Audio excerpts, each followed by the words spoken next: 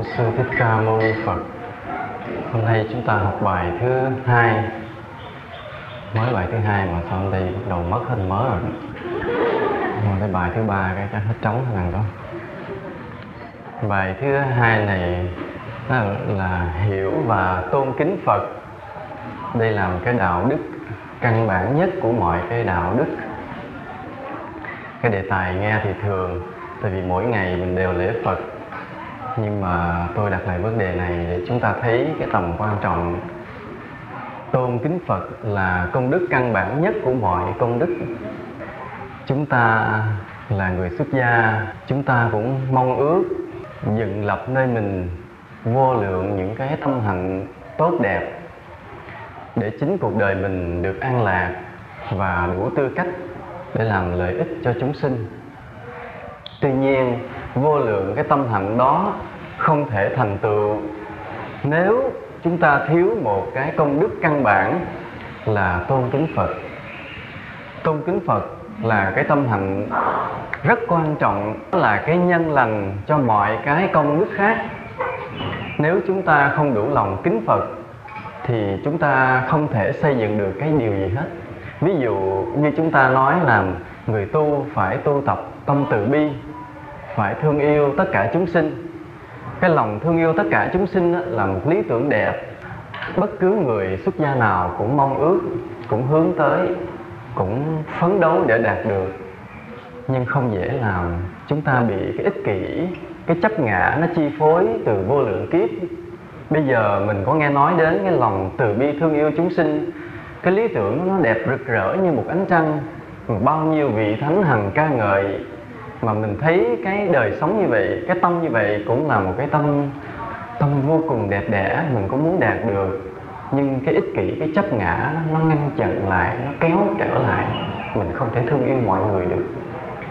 Ở đây cũng vậy, mình cứ nhìn thực tế thấy khi đi tu ai cũng nói lên, ai cũng phát lòng thương yêu chúng sinh. Nhưng rồi trong cuộc sống hàng ngày mình cũng thấy ngay với huynh đệ xung quanh mình vẫn không đủ cái tâm để thương yêu họ. Mình vẫn còn những cái thương ghét trong đời sống thường nhật, nhưng không có dễ. Tại sao vậy? Tại sao cái gì mà nó làm cản trở? Mình thiếu cái sức mạnh gì mà mình không có thể thành tựu được lòng từ bi? Đó là thiếu lòng tôn kính Phật. Hoặc nói một cái tâm hạnh khác như cái nhẫn nhục. Sống trong cuộc đời này, chúng ta gặp vô vàn những cái trở ngại, những khó khăn. Chúng ta phải đối diện với những điều xúc phạm, những cái sự bất như ý. Rồi chúng ta phải chịu đựng. Nghĩa là người tu phải tập cái hạnh nhẫn nhục, là chịu đựng những điều đó. Có khi thì chúng ta chịu đựng được, nhưng có những chuyện chúng ta không chịu đựng được. Và khi chúng ta không chịu đựng được, chúng ta phải nổi nóng, phải bất bình, và phải thốt ra những lời nói hay những cử chỉ nó bộc lộ cái nóng nảy của mình, để làm cho người khác đánh giá cái tâm mình không có bình tĩnh, vân vân. Người không tu họ muốn làm gì họ làm, nhưng là người xuất gia thì để những điều đó nó bộc lộ thì thật là khó coi. Nhưng mà chúng ta không đủ sức mạnh cái gì trong tâm mình đó để làm cho mình nhẫn nhục được, vân vân. Vô số những cái tâm hạnh căn bản cần thiết cho một người xuất gia chúng ta muốn dựng lập, nhưng mà rất khó khăn. Tất cả chỉ vì chúng ta thiếu cái công đức tôn kính Phật. Người xưa có nói là kính thầy mới được làm thầy. Thì ở đây cũng vậy, chúng ta có kính Phật, chúng ta mới có thể dần dần có được những tính chất của Phật nơi tâm của mình. Chúng ta có tôn kính một bậc thánh nào đó thì chúng ta mới có thể thành tựu được một số tính chất của cái bậc thánh đó. Thì nó một số hơi hơi thôi, một phần hơi hơi, chứ không có hoàn toàn. Vì để hoàn toàn đạt được như một bậc thánh đó thì phải vô lượng kiếp. Tôi nói ví dụ như thế này. Có một cặp vợ chồng đó cũng nhà nghèo, rồi gặp một vị A-la-hán. Thấy vị A-la-hán này dung mạo đoan nghi, uy lực có vẻ rực rỡ, cho nên mới phát tâm cúng dường. Cúng một cái xốc vải, hồi xưa vải hiếm, không có như bây giờ. Khi cúng xong cái vị đó mới, lúc đó cái quần áo, cái y của vị đó nó tả tơi hết rồi. Vị cũng khổ hạnh đi lang thang. Cái vị mới vào trong cái bụi rậm để thay cái y. Thay xong bước ra thì không ngờ là cái vị đó có gương mặt quá đẹp. Mặc cái y mới nữa, nó đẹp còn hơn nữa. Cái người vợ mới buộc miệng cúng dường mà nói như thế này là xin cho con được dự vào cái quả vị mà Ngài đã chứng. Cái là người này cũng có hiểu đạo. Cái Ngài mỉm cười hứa khả. Ngài mỉm cười hứa khả. Tại vì hai vợ chồng này chẳng biết cái vị này chứng A-la-hán đâu. Nhưng vị này, vị A-la-hán thì vui vì thật sự là tự biết mình đã chứng A-la-hán, mà vui vì cái người cúng dường mình phát lời nguyện tới tận cùng của quả vị đó. Nên cái lời nguyện vô tình nhưng mà không ngờ gieo trúng một mảnh đất quá tốt. Cho nên cái vị A-la-hán biết hai vợ chồng này sẽ thành tựu, nên mỉm cười vui cho họ. Nên rồi Ngài ra đi. Không ngờ là khi Ngài mỉm cười còn đẹp hơn nữa. Trời ơi, còn đẹp hơn mấy cô ở đây nữa. Cái người vợ cái mới buộc miệng nói: trời ơi, Ngài đẹp như một tài tử. Cái ông chồng gật đầu chuyện. Rồi sau đó chuyện chìm vào quên lãng cho tới khi Đức Phật xuất hiện. Thì hai vợ chồng đó cũng có nhân duyên rồi cũng cưới nhau. Cưới nhau thì cũng trật buộc đó. Rồi cưới nhau được cái người vợ. Cái là người vợ là con của một ông gánh hát. Ông chồng có mê gánh hát, ông trốn nhà đi theo. Hai người lấy nhau thì cũng sinh được đứa con. Rồi anh chồng cũng không biết chọn làm chuyện gì, cũng hơi vô tích sự. Cái người vợ mới bồng con mà nói: con của người vô tích sự, cứ chọc riết cái người chồng cũng buồn. Cái ông mới tập siết theo, ông cũng luyện tập để cho bằng được người vợ, cho người vợ khỏi chê. Rồi ông tập luyện riết, ông cũng giỏi. Thì một hôm đó, cái người chồng đang diễn một cái trò siết, leo cái cây cao sào 20 thước. Ông leo từ từ bò lên đầu trên cái ngọn cái sào. Cái lúc đó Đức Phật thấy cái nhân duyên từ xưa, cái Ngài mới đứng dưới, Ngài đọc một câu kệ đại ý nói: nhưng cái người mà làm xiết tung lên giữa cuộc đời này thì cái cuộc đời nó như một cái trò xiết đó. Mà ai có thể là bỏ được cái trò xiết cuộc đời này thì có thể đạt được sự an ổn. Ông kêu ngay đó ông chứng đạo luôn. Ông nghe câu đó, cái duyên, cái quả, cái nhân ngày xưa nó đã tới lúc nó trổ quả. Ngay bài kệ ông đứng trên đó, ông chứng quả. Ông bay xuống quỳ trước Phật đảnh lễ luôn. Rồi dĩ nhiên là ông xuất gia, rồi vợ ông cũng xuất gia theo, rồi chứng đạo luôn.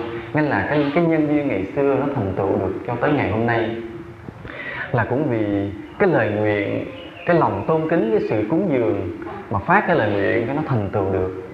Thì chúng ta hôm nay cũng vậy. Khi chúng ta tôn kính Phật thì dần dần những cái tính chất của Phật thành tựu trong tâm của mình. Cái đầu tiên chúng ta sẽ thấy điều này, cái lợi ích của việc tôn kính Phật là cái nhân cách của chúng ta từ từ được nâng cao lên. Nghĩa là ngày xưa đó mình có thể là con người thô tháo, vụt chạc, vội vàng, nhìn vấn đề không sâu sắc. Nhưng thì ngày hôm nay khi mà mình biết tôn kính Phật, lễ kính Phật một thời gian dài thì mình thấy cái tư cách mình nó điềm đạm lại, chững chạc lại. Con người mình nhìn vào nó thấy khả kính hơn. Cái điều đó không có làm ra vẻ, không có làm bộ tự nhiên được. Cái gì nó phải có cái nhân cái quả của nó, chứ không có tự nhiên được. Mà chính cái nhân tôn kính Phật nó đưa đến cái tư cách đáng kính nơi chúng ta. Còn nếu không biết điều này rồi chúng ta có làm bộ mình có gắn gượng, làm ra vẻ là oai nghi, chững chạc thì cũng chỉ là sự giả tạo. Cái người mà không có cái công đức, không có cái phước cũng làm bộ đi đứng cho đàng hoàng, đoan trang, giữ được một thời gian, hoặc là chỉ giữ gượng gạo trước mắt mọi người. Còn khi mình vào phòng riêng của mình sẽ buông tuồng bừa bãi. Còn người mà có công đức thật sự, trước mắt mọi người họ sống điềm đạm chững chạc, thì vào trong phòng riêng của họ một mình, họ không bao giờ mà có cái cử chỉ oai nghi gì sai lầm hết. Ngay cả ví dụ trong cái phòng vắng mình nằm một mình thì cũng nằm với tư cách rất là kín đáo, đẹp đẽ. Hoặc là mình ngồi thì cũng ngồi trong cái tư thái đẹp đẽ, dù không ai nhìn thấy. Cái tự mình như vậy, tự mình toát ra cái như vậy. Còn những cái trong cái đối xử, trong lời ăn, trong ánh mắt, trong tiếng nói của mình đều có những cái gì làm cho người ta nghe rồi người ta phải nể trọng. Cái tự mình nó tăng lên như vậy.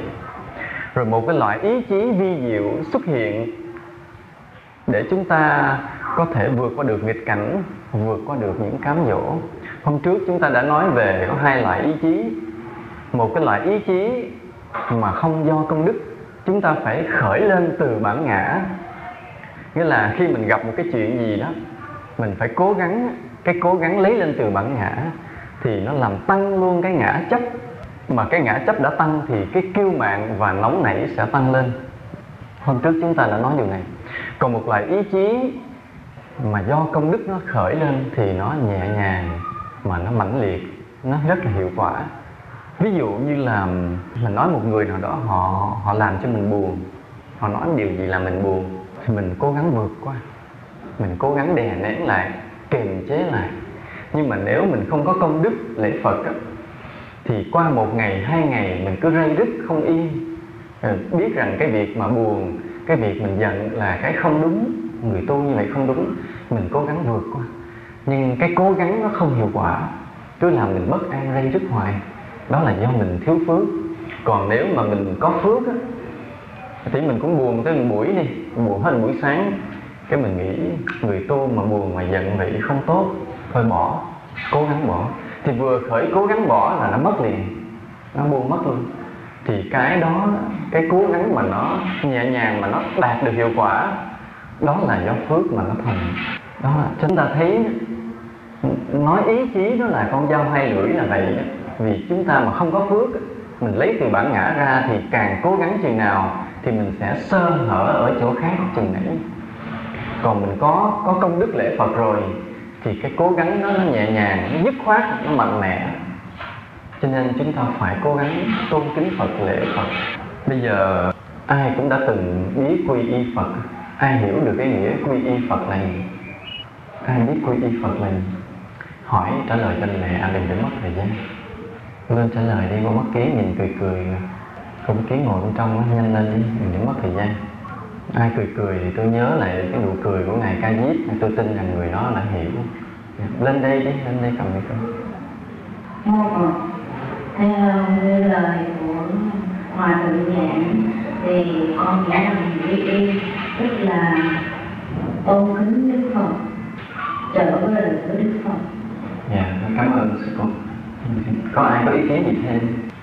Nó cô cười tê tét, mời lên đi. Lên, cô đó nhanh lên. 1, 2, 3, bàn thứ 3 đầu bàn lên.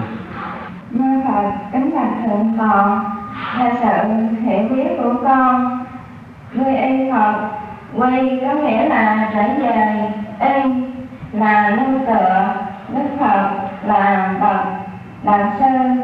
Quy y Phật nghĩa là trở về nương tựa với Đức Thượng Phụ Bổn Sư. Đó là nói về lý, còn nói về sự là trở về. Phật đây là bản tánh sáng suốt của mọi người, nghĩa là quy y Phật là trở về với bản tánh sáng suốt của mình. Cảm ơn sư cô. Thường thường nếu mình dịch đó, thì mình sẽ dịch là chữ quy là trở về, và y là nương tựa, quy y là trở về nương tựa. Nhưng mà cái nghĩa nó càng mà không có đúng với cái ý của người xưa. Đa số chúng ta bị lầm hết đó. Vì cái người xưa họ dùng cái chữ đó với nghĩa khác, mà mình dịch cái chữ đó để theo cái nghĩa đó, cái nó khác nghĩa liền. Nên chữ quy y, người xưa họ dùng chữ quy y đó, bây giờ mình phải dịch là tôn kính, tôn thờ, dùng chữ tôn thờ đúng hơn. Nghĩa là khi mình quy y Phật, nghĩa là mình tôn thờ Phật, mình nhận Phật là thầy, mình là đệ tử Phật. Cái chữ quy y nó mạnh lắm, nghĩa nó mạnh, nên nó không cho phép người ta cái sự phản bội, cái nghĩa nó mạnh lắm. Người xưa có những cái từ bây giờ mình dùng mình phải sửa lại. Ví dụ như trong 3 cái kiết sử đầu tiên khi mà mình chứng Tu Đà Hoàng mình phải phá được đó, là cái gì nhớ không? Nhất là thân kiến, 2 là nghi, 3 là giới cấm thủ. Cái chữ thân kiến á, là dịch là gì? Dám là thấy thân. Thân kiến là gì? Nó nếu mình dịch từng chữ mình thấy thân kiến mà thấy thân sao bắt đầu nó ngồi diễn ra. Thấy thân này như huyễn như hóa này không phải. Người xưa dùng cái thân kiến, nhưng bây giờ mình phải dịch là ích kỷ. Tức là mình bị cái ích kỷ nó chen trong tâm đó. Người chứng sơ quả Tu Đà Hoàng là người phá được cái ích kỷ, cuộc sống của họ bắt đầu bị tha đó. Hoặc là cái giới cấm thủ, mình dịch giới cấm là cái giới cấm ha, thủ là giữ, phá được cái giới cấm thủ là bỏ được cái giới cấm. Không lẽ mình bỏ giới cấm của Phật, cái thôi mình mới sửa qua bỏ được cái giới cấm kiêng cữ của ngoại đạo. Mình ngồi mình suy diễn theo cái chữ nó không phải. Chữ giới cấm thủ mình dịch bây giờ, cái từ bây giờ có nghĩa là cố chấp. Bất cứ điều gì, kể cả điều trong Phật Pháp mà cố chấp là sai. Có những điều mà chúng ta thấy nó là một truyền thống mà cảm thấy giống như không bỏ được, thiêng liêng, nhưng mà coi chừng nó vẫn là một cái gì cố chấp, kỳ lắm. Như tôi nói, như vấn đề chúng ta đi khất thực cũng vậy. Thì trong cái thời xưa tỳ kheo là y bát, không làm cái gì hết, chỉ đi khất thực thôi. Điều đó là một cái điều như là một bổn phận, là chánh mạng trong đời sống. Nhưng mà bây giờ thì bắt đầu nó không thích hợp. Mà tại sao? Vì bây giờ Phật tử họ đã có phát tâm rất tốt, họ đem tới chùa họ cúng. Và cái điều thứ nhất là bây giờ mình không nên đi hình thức nữa, vì thật sự là có Phật tử đem tới chùa cúng. Thứ hai nữa là giữa cái phố thị phồn hoa đô hội thế này, cái người tu mình ôm bát đi lững thững rỉu hình ảnh mình ngoài đường phố và cản trở lưu thông, không ai ưa. Tôi nhìn tôi cũng không ưa, không biết sao. Chứ hồi lúc mà tôi mới xuất gia, tôi thích đi khất thực, mà từng nằm mơ thấy mình đi khất thực, không biết kiếp nào nó đi không, từng mơ ước thích ôm mình bát đi vân du khất thực. Mà tới chừng càng lúc cái đời sống, cái người ta phố thị nó càng sang trọng đẹp đẽ, mà tôi cứ quan sát những người ôm mình bát đi khất thực, tôi nghĩ chắc mấy người giả, chứ còn mấy sư cô thì chắc đi đẹp hơn. Mấy người đi tôi nhìn thấy cái hình ảnh người tu mà rểu ngoài đường phố, tôi cảm thấy không thích hợp nữa. Tại vì sao? Vì cái hình ảnh người tu chỉ nên ở nơi thanh vắng thôi, trong già lam, dưới bóng cây, nhưng đừng vô công viên, ở dưới bóng cây là trong rừng vắng như vậy. Rồi ai thích đến hỏi đạo thì mình đến mình chỉ đạo lý cho người ta, tôi thấy nó đẹp hơn đó, ví dụ khất thực. Và bây giờ mình cứ yên mình tu. Rồi cũng vậy, chúng ta thấy như bên Nam Tông vậy, thì ngày xưa Đức Phật là đi khất thực, cho gì ăn nấy, thành thử thường là người ta cho thịt cho cá là thôi cũng bất đắc dĩ mà ăn. Nhưng đến khi mà Phật tử người ta biết đạo rồi, biết vấn đề từ bi không sát sinh rồi, thì người ta cúng dường quý sư, cúng dường đồ chay, thì đó là điều đúng. Đó là lý do tại sao Đại Thừa xuất hiện. Như Kinh Lăng Nghiêm nói là nghĩa là nếu mà người mà tu giải thoát mà ăn thịt chúng sinh thì giống như nấu cát mà muốn thành cơm. Và lúc đó Phật tử thuần thành họ mang thức ăn đến chùa họ cúng, thì không có lý do gì họ mang đồ mặn rồi thịt tới chùa cúng, họ phải cúng đồ chay. Nhưng mà quý sư Nam Tông thì cứ làm sao tôn trọng cái truyền thống ăn mặn, ai cúng chay buồn, phải cứ tiếp tục trong chùa mà ăn thịt ăn cá thôi. Và cái điều đó nhưng đến nỗi hiện nay bên Ấn Độ nè, bên Ấn Độ thì Phật giáo đang từ từ có mặt lại với cái tỷ lệ rất là thấp, là mới 3% thôi. Còn phần còn lại của người Ấn Độ là họ theo Ấn giáo và Hồi giáo. Thì cái người Ấn giáo họ ăn chay, cả gia đình họ ăn từ nhỏ tới lớn, cả đất nước Ấn Độ như vậy, hầu hết ăn chay trường. Trong khi người đạo Phật mình, mấy sư Nam Tông mình qua là ăn mặn hết nha. Tại vì nói cái ăn chay là do cái nạn của Đề Bà Đạt Đa đề nghị. Tại ngày xưa Đề Bà Đạt Đa đề nghị phải ăn chay, Đức Phật không cho. Đức Phật nói nếu ăn chay thì mình khó xin được thức ăn đó. Tại người thời đó họ chưa có biết ăn chay. Sau này cái người Ấn giáo họ bị ảnh hưởng của Đại Thừa, họ mới ăn chay, mà không ngờ họ làm rất là tốt. Khoảng 600 năm sau Đức Phật nhập Niết Bàn thì Đại Thừa mới xuất hiện, và Đại Thừa chủ trương ăn chay.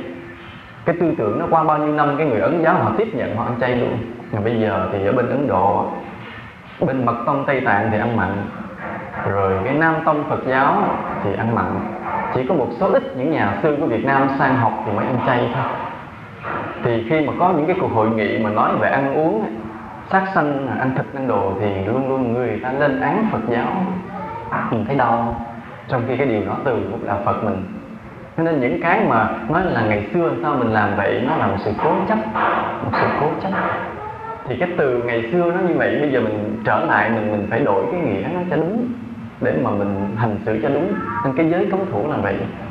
Rồi bây giờ vậy chúng ta trở lại cái nghĩa quy y Phật, là không phải là cái nghĩa thấp mà gọi là trở về nương tựa, mà là tôn thờ Phật, tôn thờ gần như tuyệt đối và không được phản bội. Cái ý nghĩa nó nặng lắm người xưa. Cho nên một người Ấn Độ mà ngày xưa gặp Phật họ quỳ xuống, con xin quy y Phật, quy y Pháp, quy y Tăng, là hết cả cuộc đời, cả tấm lòng họ theo Phật luôn, chứ không có dùng cái chữ nhẹ nhàng là quay về nương tựa. Vì người Việt Nam mình á, mình dịch cái nghĩa nó là quay về nương tựa với cái nghĩa nhẹ nhàng, cho nên mình dễ bỏ đạo.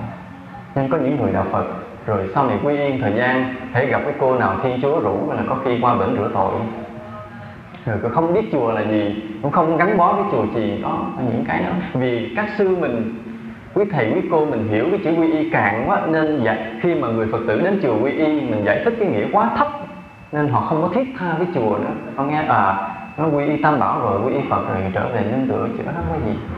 Nhưng mà nếu quý thầy quý cô mình giải thích cái chữ quy y Phật cho người Phật tử lúc quy y, mình giải nó cái nghĩa rất thiêng liêng, cả cuộc đời mình cúng dường cho Phật, theo Phật Pháp, sống với Phật Pháp, thì người Phật tử họ ý thức mạnh hơn, họ không có dám mà coi thường đạo, rời bỏ đạo. Và tại biết thầy cô mình hiểu nghĩa này không đúng, cho nên chúng ta phải hiểu lại quy y Phật là tôn thờ Phật với tất cả tấm lòng của mình, với cả cuộc đời của mình. Rồi cái ý nghĩa nữa là chúng ta nhiều khi nghĩa quy y Phật là quy y tự tánh của mình. Tôi xin nghiêm khắc, nghiêm túc tôi nói điều này, đừng bao giờ hiểu nghĩa quy y Phật là quy y tự tánh. Tôi xin nghiêm túc nói câu này, hết sức thiết tha tôi nói câu này. Cho nên xin quý cô hiểu nghĩa này rất là kỹ lưỡng. Cái ý nghĩa mà quy y Phật là quy y tự tánh nó xuất phát từ cái kinh Pháp Bảo Đàn. Đây là điều mà tôi rất là dè dặt. Vì sao? Vì chúng ta chẳng ai biết tự tánh là cái gì. Chúng ta chưa ngộ đạo, và chúng ta có cảm giác cái tự tánh nó nằm nơi mình, phải không? Phải không? Nói Phật ở đâu? Nói Phật ở trong tâm mình, chỉ tâm đâu? Chỉ đâu đầu hay bụng mình gì? Đồng ý không? Nói quy y cái tự tánh nào nên mình quy y tự tánh thì mình chỉ vô trong này. Nhưng mà trong này có gì trong tâm chúng ta nó chứa cái bản ngã ở trong. Cái bản ngã nó rất là sâu kín, mà nó chi phối toàn bộ cái ý nghĩ hành vi của chúng ta. Và chúng ta không biết được cái vô ngã là gì, mà chúng ta tưởng tượng có cái tự tánh gì nơi mình để mình tôn thờ. Không ngờ mình đã tôn thờ lầm cái bản ngã của mình. Cho nên cái mà nói quay về quy y với tự tánh là cái làm cho cái kiêu mạn từ từ xuất hiện mà không hay. Đó là điều phải cẩn thận. Như có một lần có ông thầy, ông ở cái tu viện cũng nổi tiếng cả nước mà cả thế giới. Ông mới lên núi thông thôi, thì nói truyền đạo cả đêm, sáng ngồi uống trà thì ông mới hỏi vài điều. Thì ông cũng nói là ngộ được tự tánh nơi mình. Tôi mới hỏi, ngộ tự tánh nơi mình như vậy thầy ở trên cao nguyên thì xuống đây thì cái tự tánh có đi theo? Ông bắt đầu ngớ rồi bây giờ thì đây thì trở về trên đó lại, cái tự tánh có đi theo không? Ông im lặng, tại vì nếu mà có đi là bắt đầu hớ rồi. Như vậy cái tự tánh mà nó có đi có đến như vậy, nó là động hay bất động? Nó đã bất động chưa? Bất động chưa? Chưa. Vậy nó có tuyệt đối không? Có không? Vậy đâu phải tuyệt đối. Như vậy nếu nói tự tánh nơi mình thì rõ ràng cái đó không tuyệt đối. Vì cái đó nó theo mình, nó đi. Đến lúc nào mình buồn mình xuống mồ, nó có đi theo không? Coi chừng đi theo, tại mình nói nơi mình mà. Mình đi đâu đi đó thì cái đó nó là cái động, đâu phải là cái bất động. Và cái đó đâu phải là tuyệt đối. Coi chừng cái đó là bản ngã. Vì cái tự tánh tuyệt đối thật sự nó bất động, không lệ thuộc không gian thời gian, phủ trùm cả vũ trụ. Mà chúng ta chưa biết cái đó là gì, mà cứ vội vàng chỉ vào trong hông, trong ngực mình, nói là cái đó là tự tâm, tự tánh để mình quy y. Thì không ngờ mình đang tôn thờ bản ngã mình trở lại, và làm cho cái kiêu mạn từ từ xuất hiện, và người này phước từ từ mất. Nghĩa là cả cái thời gian tu hành chúng ta tích lũy, từ mới khi vào chùa thiết tha cung kính sư trưởng, tùy thuận với huynh đệ, lễ kính Phật, bao nhiêu cái công hạnh đó, cho đến cái ngày mà mình hiểu quy y Phật là quy y tự tánh của mình, thì cái phước ngày xưa từ từ biến mất. Nhưng qua tôi giảng ở Tây Thiên, tôi nói về cái thời gian tu học của người xuất gia. Này tôi nói thế này, cái người xuất gia khi vào tu thì có hai giai đoạn. Trong thời gian tu học á, có hai giai đoạn. Giai đoạn mình mới vào là làm sư đệ, lớn nhất là ông thầy mình, ngang với mình mà lớn hơn mình chút là các sư huynh của mình là người nhỏ nhất. Thì ai nói gì mình cũng phải vâng lời. Và tôi cho rằng cái thời gian đó là thời gian tuyệt vời của một người tu. Mình phải vâng lời và tùy thuận với tất cả mọi người. Ông thầy mình cũng sai, ông rầy mình thì lần rồi. Các sư huynh mình ai cũng có quyền sai mà rầy mình hết. Và mình chỉ vâng lời thôi. Chính cái thời gian đó là thời gian mình tạo công đức cho suốt cuộc đời tu hành của mình. Thời gian đó vô cùng quý giá. Nếu người nào may mắn á, thì ông thầy ông nhận mình xong 10 năm sau ông không nhận ai nữa hết. Mình cứ làm út là suốt 10 năm là cứ bị các sư huynh rầy la mắng sai bảo, thì con người đó cái việc tu hành sẽ rất là vững vàng cả đời. Tại vì họ tùy thuận được 10 năm như vậy, cái bản ngã họ muốn tan mất.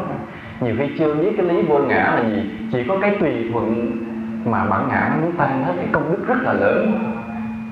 Còn nếu mà mình bất hạnh, ông thầy ông nhận mình vô làm tu, cái vài tháng sau ông nhận vài người nữa, cái mình biến thành sư huynh, mình rớt qua giai đoạn thứ hai, bắt đầu làm lớn rồi. Thấy có người để mình sai, mình rầy, ma cũ biết ma mới thì cuộc đời mình bắt đầu bất hạnh, phước từ từ giảm do cái kiêu mạn, do thấy mình là lớn. Đó, những cái lặt vặt. Thì ở đây ai là người mà được làm sư huynh sớm đâu, giơ tay lên. Thế ông thầy ông nhận mình tu xong ít bữa cái ông nhận thêm mấy người khác để mình lên làm sư huynh này. Thì tôi xin thưa đó là điều bất hạnh đó. Đừng có mà hãnh diện mà cười. Còn cái người mà nói là xui đó, nhưng mà đó là tuyệt vời đó. Thì cũng vậy, khi mà chúng ta quy y Phật, tôn kính Phật là phải có một đối tượng, một cái bậc thánh thật sự ở bên ngoài để mình tôn thờ. Cái vị thánh mà với tất cả những ưu điểm tuyệt vời, không có một điểm sơ hở. Chúng ta là người đệ tử Phật, chúng ta vô cùng may mắn hơn các tôn giáo khác, vì chúng ta có một cái vị thánh phải nói là tuyệt đối trong tư cách, không có một điều sơ hở nhỏ. Và chúng ta tôn thờ cái vị như vậy, phước chúng ta vô cùng lớn. Nhưng mà đến lúc nào đó chúng ta bị cái gì biết, cái mình xa lìa cái vị thánh tuyệt vời đó, mình quay vào mình tôn thờ cái bản ngã của mình, mà mình đặt tên cái bản ngã đó là tự tánh, rồi mình kênh mặt với người ta, phước từ từ tiêu hết. Cho nên cẩn thận khi quy y Phật, đừng bao giờ vội vàng đẩy cái ý nghĩa quy y Phật sang cái quy y tự tánh. Tôi sẽ nghiêm túc tôi nói điều này, các cô cẩn thận lại. Người đệ tử phải tôn kính và hiểu thầy của mình, đó là bổn phận. Tôi nói đó là bổn phận và đó là đạo đức đó. Cho nên bao nhiêu nói vô lượng các điều về đạo đức, thì cái đạo đức căn bản nhất phải hiểu và tôn kính Phật. Còn không hiểu, không tôn kính Phật thì tôi không tin người này có đạo đức. Bây giờ nói người này một người xuất gia trong đạo Phật, bao nhiêu cái tâm hạnh tuyệt vời ai cũng ca ngợi, nhưng mà hỏi cho kỹ lại chẳng hiểu và chẳng tôn kính Phật thì tôi không tin. Tôi không tin cái đạo đức của người đó. Phải có nền tảng là tôn kính Phật. Một điều nữa là chúng ta tôn kính Phật cao chừng nào thì cái đạo quả về sau lớn chừng nấy. Có một lần là tôi đi giảng ở Long Khánh, tôi nói về sơ quả tu đà hoàng, thì tôi đưa ra cái hình ảnh này. Tôi nói ví dụ như là chúng ta đi máy bay. Ở đây có ai đi máy bay chưa? Cái cô có đi chưa? Cái cư sĩ, cái Phật tử chắc có đi rồi. Thì máy bay nó bay thế nào, từ từ nó chạy chậm chậm phải không? Nó nhanh dần cho đến lúc nó đủ đà rồi thì nó cất cánh nó bay luôn. Khi mà nó bay rồi nó muốn đáp xuống dễ không? Dễ không? Không có gì, phải không? Đã có đà mà bay rồi thì rất khó đáp xuống. Thì chiếc xe lửa nó muốn chạy cũng vậy. Chiếc xe nó rất là nặng, rất là dài, nó phải chạy chậm từ từ, nó tăng tốc dần. Mà đến khi nó chạy nhanh rồi nó muốn thắng lại cũng khó, thắng lại nó lướt cả cây số mà. Hỏi cô Phương Dương biết. Thì bây giờ cái việc mà chúng ta tôn kính Phật và chúng ta sống cuộc đời vị tha, chúng ta thương yêu mọi người, mới đầu nó ít thôi, từ từ chút cho đến khi nó thành cái đà mà nó mạnh đến nỗi nó cất cánh nó bay lên không thể trở lại được nữa. Thì cái giây phút mà chúng ta cất cánh lên được bởi cái lòng vị tha và lòng tôn kính Phật, thì giây phút đó chúng ta được gọi là chứng quả tu đà hoàng, chứng quả dự lưu vào dòng thánh. Hai cái đó, cái lòng vị tha và sự tôn kính Phật, mình chất chứa nó mạnh đến nỗi mà nó cất cánh nó bay luôn, thì gọi là mình vào dòng thánh. Thì cái người này Phật ấn chứng là vĩnh viễn không còn đọa ác đạo nữa. Tức là địa ngục, ngạ quỷ, súc sinh là đóng lại, không có đi tới. Vì cái đà họ quá mạnh, và với cái đà này họ không biết một kiếp nào chắc chắn họ sẽ được giải thoát, được chứng đạo.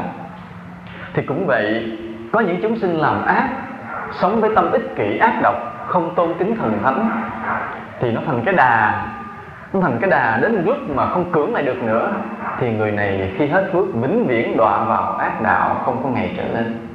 Tôi nói ví dụ một người họ làm ác, thùng ác rồi, thì khi chết họ đọa gì? Có thể là cái ác nào nặng quá họ rớt luôn vào địa ngục. Khi thoát cái kiếp địa ngục họ làm ngạ quỷ, thoát kiếp ngạ quỷ họ làm súc sinh.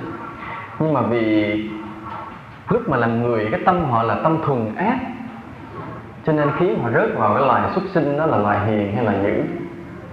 Là dữ.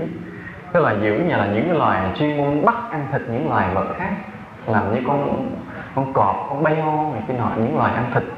Thì những con đó mà chết thì làm gì? Có làm người được không? Không, rớt xuống cái loài thấp hơn. Nhưng mà do hồi làm người cái tâm ác không à, thì rớt xuống làm cái loài súc sinh thấp hơn, nhưng cũng là cái loài ăn thịt. Cho nó xuống tận đọa riết tận cùng chỉ làm sâu bọ. Nghe nói như mình làm cái con đơn giản như con rắn mối cắt kè thằn lằn, cũng là cái loài ăn thịt. cũng là cái loài mà rình rình bắt chúng sinh mà ăn thôi. Thì những cái loài đó chết rồi làm gì? Chỉ làm sâu bọ. Mà khi đã làm sâu bọ rồi chừng nào lên làm người? Hình như ngày đó không bao giờ có nữa. Nó như vậy đó là cái đà. Thì chúng ta phải tích lũy cái lòng vị tha và lòng tôn kính Phật nó mạnh cho đến khi nó thành cái đà, nó cất cánh, rồi lúc đó mới yên tâm mà không có sợ lui lại nữa. Còn bây giờ hai điều đó chưa đủ, nghĩa là máy bay chúng ta nó chưa cất cánh thì coi chừng nó đứng lại, nó lui lại, mình không biết được. Nên cái ngày nào mà mình chưa có chứng quả tu đà hoàng, nghĩa là máy bay cái thiện của mình chưa cất cánh, thì phải hết sức là cẩn thận. Thì đây cái lòng tôn kính Phật chúng ta cũng vậy. Cái lòng tôn kính Phật chúng ta tích lũy mà mạnh đến nỗi nó cất cánh được chứng sự tu đà hoàng, nhưng mà nó đến tuyệt đối thì chắc chắn có ngày mình chứng A-la-hán. Cái tuyệt đối như thế nào? Cái lòng tôn kính Phật cho đến mức tuyệt đối là nó như thế nào? Cái chỗ này chỉ là tâm với tâm biết, chứ người không trong cái tâm trạng này không thể biết được. Nhưng tôi mong rằng quý cô cũng như quý Phật tử mỗi khi quỳ xuống lễ Phật phải làm sao khởi được cái tâm tôn kính Phật cho đến chỗ tuyệt đối, Mà tìm được cái tâm tôn kính Phật đến tuyệt đối là tự mình tìm, chứ không ai chỉ cho mình được. Mà có chỉ cũng không chỉ được. Tự mình đi tìm cái lòng tôn kính Phật cho đến tuyệt đối, thì mình coi như là mình gieo cái nhân để sau này mình đạt được cái đạo quả vô lượng vô biên luôn. Mọi người đều lạy Phật, cái sự thật bên trong cái tâm mình, cái tâm tôn kính Phật không ai giống ai. Nhưng mà đa phần là chúng ta lên lễ Phật cái tâm rất là hời hợt. Vì sao? Vì mình bị bận tâm bởi cái nghi thức chung quanh. Mình phải lắng nghe tiếng mõ, tiếng khánh, quan sát người chung quanh để mình lạy lên lạy xuống cho nó nhịp nhàng. Cho nên mình không dồn hết cái tâm mình hướng về Đức Phật. Đó là một cái nhược điểm. Mà nếu mình cứ lạy như vậy từ lúc mình mới tu cho tới già thì nhiều khi tu không tới già đâu. Tại cái tâm tôn kính Phật không có, thì phước lành tăng nó không có tồn tại lâu dài. Cho nên chúng ta phải có cái thời lễ Phật riêng. Lát chúng ta nói muốn kính Phật thì phải hiểu Phật. Chúng ta không thể kính Phật khi chúng ta không hiểu Phật.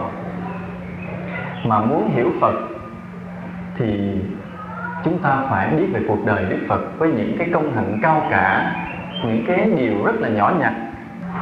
Nói về hiểu về cuộc đời Đức Phật thì hầu hết tất cả chúng ta ngồi đây ai cũng biết hết, phải không? Lịch sử Đức Phật hỏi ra ai cũng có thể đã thuộc hết, đúng không? Cả quý cư sĩ ngồi ở dưới cái nói cuộc đời Đức Phật là ai cũng biết hết, đã từng đọc vì sách quá nhiều. Nhưng mà chúng ta đọc như đọc cuốn tiểu thuyết mà mình không có cái cảm xúc sâu xa, nên không có khởi lên lòng tôn kính. Mặc dù là sách về cuộc đời Đức Phật viết tràn lan đầy, chúng ta đọc đi đọc lại nhiều lần, ai học trong trường cơ bản cao cấp gì cũng biết. Nhưng mà chúng ta không thấy ở trong đó cái gì để làm cho mình cảm xúc, thì tôi nói rằng người này chưa hiểu được Phật. Những cái gì mà làm cho chúng ta cảm xúc nơi Đức Phật? Những cái gì? Vô số điều. Tôi nói ví dụ điều nhỏ này, như trong kinh giáo giới La Hầu La, một lần nói Đức Phật với ngài La Hầu La cùng đi khất thực, trên đường đi khất thực là hai cha con. Đi nửa chừng cái Đức Phật ngài thấy cái cơ duyên đã đến, cái ngài đứng lại, ngài quay lại nhìn ngài La Hầu La với cái nhìn của một con voi chúa, rồi ngài bắt đầu nói pháp. Chỉ có một cái chi tiết nhỏ là quay lại nhìn ngài La Hầu La với cái nhìn của con voi chúa đó, mà tôi vô cùng cảm xúc, tôi rất là xúc động. Tại sao vậy? Tại sao cái chi tiết nhỏ như vậy? Bởi vì nếu chúng ta có tu tập chúng ta mới hiểu cái oai nghi của người tu. Như ví dụ như là quý cô nhìn tôi đi, thì thấy tôi có oai nghi có không? Chắc cũng có mà không bao nhiêu. Vì mọi cái cử chỉ, lời nói mình nó không có đường bệ, không có nghiêm trang lắm. Nhưng mà chúng ta có tu tập đi rồi mới thấy quý cái mà oai nghi, mà mỗi cái nhấc tay nhấc chân của mình nó tràn đầy uy lực. Thì cái đó chỉ có A-la-hán với Phật. Mà Đức Phật là tuyệt vời. Không phải như chúng ta, ví dụ chúng ta muốn đi, muốn đứng, muốn nhúc nhích cái gì, muốn nhìn nghiêng, nhìn ngửa, gì làm. Rồi cái cử chỉ mình nó bình thường, giống như ai cũng làm. Không có. Đức Phật mỗi cái nhấc tay nhấc chân, mỗi cái nhìn nó tràn đầy uy lực, nó chinh phục mọi người. Mình chỉ nhìn vào Đức Phật thôi, Đức Phật ngồi yên cũng tràn đầy uy lực. Ngài nhúc nhích cử động tay chân thì mỗi cử động đó nó đều nó nói lên vô lượng cái sự giải thoát, vô lượng cái bình an, vô lượng trí tuệ và vô lượng thần lực ở trong, chứ không có đơn giản. Nó chỉ có Đức Phật mới có cái điều đó. Vậy là gọi là 3.000 oai nghi mà 8 muôn tế hạnh, từng chút đều toát lên cái thần lực của Ngài. Và nói là tại sao là cái vô lượng kiếp lâu xa mới có một vị Phật xuất hiện, thì cái vị thánh mà như vậy mới là hiếm. Chứ còn gọi là các vị thánh mà bình thường thì dễ lắm, lâu lâu cũng có xuất hiện. Lâu lâu chúng ta cũng thấy có một vị Bồ Tát hiện hiện, một vị A-la-hán xuất hiện, một vị thiền sư nào đó đắc đạo, lâu lâu cũng có. Nhưng mà vô lượng kiếp mới có một vị Phật. Thì cái đặc biệt là cái chỗ đó. Tôi nói một cái công hạnh nhỏ gọi là 3.000 oai nghi 8 muôn tế hạnh. Vì mỗi cái nhúc nhích của Phật nó tràn đầy thần lực, mà người ngoài nhìn vào cảm nhận được, bị xúc động liền. Mà chúng ta đọc cái đoạn kinh đó chúng ta bỏ qua thờ ơ, nói tại sao Phật quay là nhìn như con voi chú rồi chắc cái gì, thì cũng thấy là chững chạc đó, nhưng không thấy hết được cái hay trong cái cử chỉ đó. Mà tại sao chúng ta không thấy hết được? Chúng ta không đủ trí tuệ. Cho nên chỉ có người có trí tuệ mới hiểu được Phật, hiểu được từng chút. Và phải là người có tu tập cực khổ mới hiểu Phật, mới kính Phật, mà hiểu những chút thôi. Nhưng phải có tu rất vất vả, phải có trí tuệ phần nào mới hiểu được một phần nào của Phật. Mà chỉ một phần của Phật cũng làm mình vô cùng cảm xúc. Rồi tôi nói cái việc nhỏ như là hồi 12 tuổi Đức Phật theo vua cha ra làm lễ hạ điền ngoài đồng. Thì trong lúc mọi người đang vui chơi vậy, làm vui không, thì Ngài đến bóng cây, Ngài bắt chân chiếc giàn, Ngài ngồi thiền, Ngài nhập luôn vào sơ thiền dễ dàng. Mình nghe chuyện này thì cũng giống như nghe chuyện tiểu thuyết. Nhưng mà nếu mình có tu tập rồi mình sẽ thấy. Nếu mình có tu tập mình mới thấy rằng muốn nhập được sơ thiền trước đó phải đạt được chánh niệm tỉnh giác. Mà muốn đạt được chánh niệm tỉnh giác thì trước đó phải thanh lọc tâm cho đến mức độ thuần thiện. Nghĩa là 5-10 năm trước đó, từng giờ từng phút chúng ta kiểm soát tâm mình, xem tâm mình thiện hay bất thiện. Những ý nghĩ sai phải bỏ, mà phải chân thật với chính mình, phải thành thật với mình. Nghĩa là thấy mình sai là phải khẳng định là sai và bỏ liền.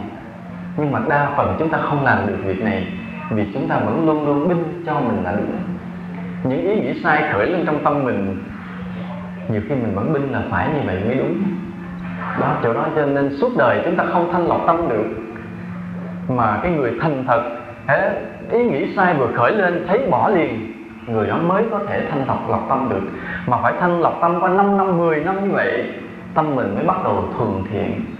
Cho đến khi tâm mình thuần thiện rồi, mình mới có thể bước sang giai đoạn thứ hai là tu tập chánh niệm tỉnh giác, là kiểm soát xem tâm mình động hay tịnh. Rồi thời gian mà kiểm soát tâm mình động hay tịnh như vậy không biết bao nhiêu năm nữa, tùy phước mình không biết bao nhiêu năm. Đến lúc nào nó chín mùi mình mới có thể nhập được sơ thiền, là khi nó thuần tịnh đó. Hồi nãy là thuần thiện mới vào được chánh niệm tỉnh giác. Giai đoạn sau là phải đi vào cái tịnh, tức là cái an tĩnh nó thuần thục mới nhập được cái định của sơ thiền.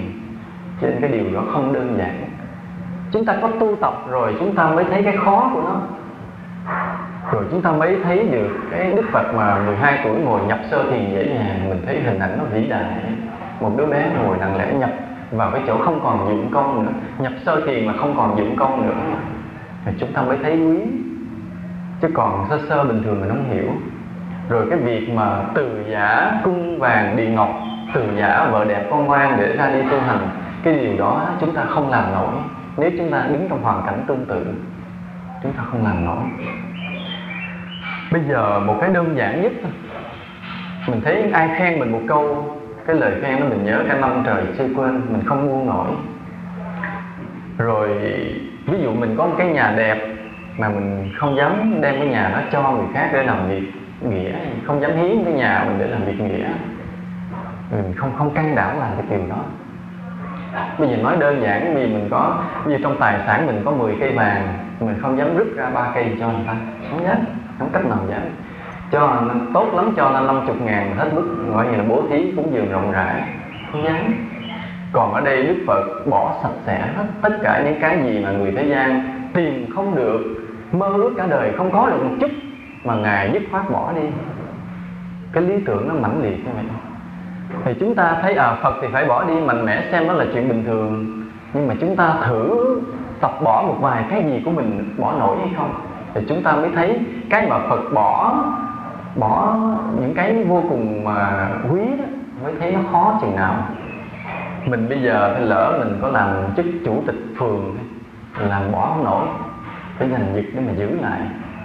Còn ở đây là thái tử nối truyền ngôi vua, rồi mình nói lỡ giờ nói như quý Phật tử là người đời đi, mình có cái người yêu lý tưởng gì đó, hoặc là chồng hoặc là vợ gì của mình quá là tuyệt vời, mình bỏ không nổi, đi tu không nổi, bỏ không nổi. Nhưng mà Đức Phật với Đức Bà Giang Du Đà La là một người phụ nữ tuyệt vời, con người như tuyệt đối, một người phụ nữ như vậy, nhưng mà Ngài cũng phải bỏ đi. Thì những cái điều chút đó, hoặc là những cái giây phút khổ hạnh vân vân, thì những cái lời pháp vi diệu, bây giờ chúng ta từng lời nếu mình không nói được. Tôi nói những cái đơn cử một cái khác như là cái giáo lý là tứ vô lượng tâm. Tứ vô lượng tâm là lòng từ bi, lòng thương yêu chúng sinh vô lượng. Thì điều này chỉ có Phật mới nói, không một giáo chủ nào nói lên được điều này, không một giáo chủ nào nói được. Từ xưa đến giờ thì cũng vô số bậc thánh, những thánh của tôn giáo này của tôn giáo kia xuất hiện, cũng ca ngợi kêu gọi người ta xây dựng tu tập đạo đức và lòng nhân ái. Nhưng mà nói đến cái lòng từ bi vô lượng như Đức Phật, chỉ có Đức Phật duy nhất mới nói được và thực hành được. Chỉ có Chúa Giêsu là một vị Bồ Tát thị hiện vào bên Do Thái để mà dạy dỗ dân Do Thái, thì cũng nói đến cái lòng thương yêu rất là rộng lớn, nhưng mà không nói hết được như Đức Phật. Hoặc là như Khổng Tử nói lên lòng nhân, cũng là lòng thương yêu nhân ái, thương yêu con người, cũng chừng mực nào đó. Chỉ có Đức Phật với cái sự thực hiện nên là viên mãn nơi mình từ nhiều kiếp, và trong kiếp đó, kiếp cuối cùng vậy mới nói đến cái giáo lý lòng thương yêu đó. Tôi nói ví dụ điều này, trong một tiền thân Phật. Tiền thân ở ngày làm vua, thì Phật mà làm vua chuyện quá bình thường, chuyện thường ngày ở vậy. Vì sao? Vì coi như là ngày phước ngày quá lớn đi, cho nên cái việc mà ngài làm vua là bình thường. Giống như mình mà đi ăn xin là chuyện bình thường, tại vì mình thiếu phước. Nhưng mà khi ngài làm vua thì ngài rất là tốt, ngài thương yêu dân, giúp đỡ họ đủ điều hết, tiếng đồn lan xa như vậy. Và do là cứ đem tài sản có được giúp đỡ cho dân, cho nên ngài không còn cái đủ sức để mà xây dựng cái lực lượng quân sự quốc phòng cho nó mạnh.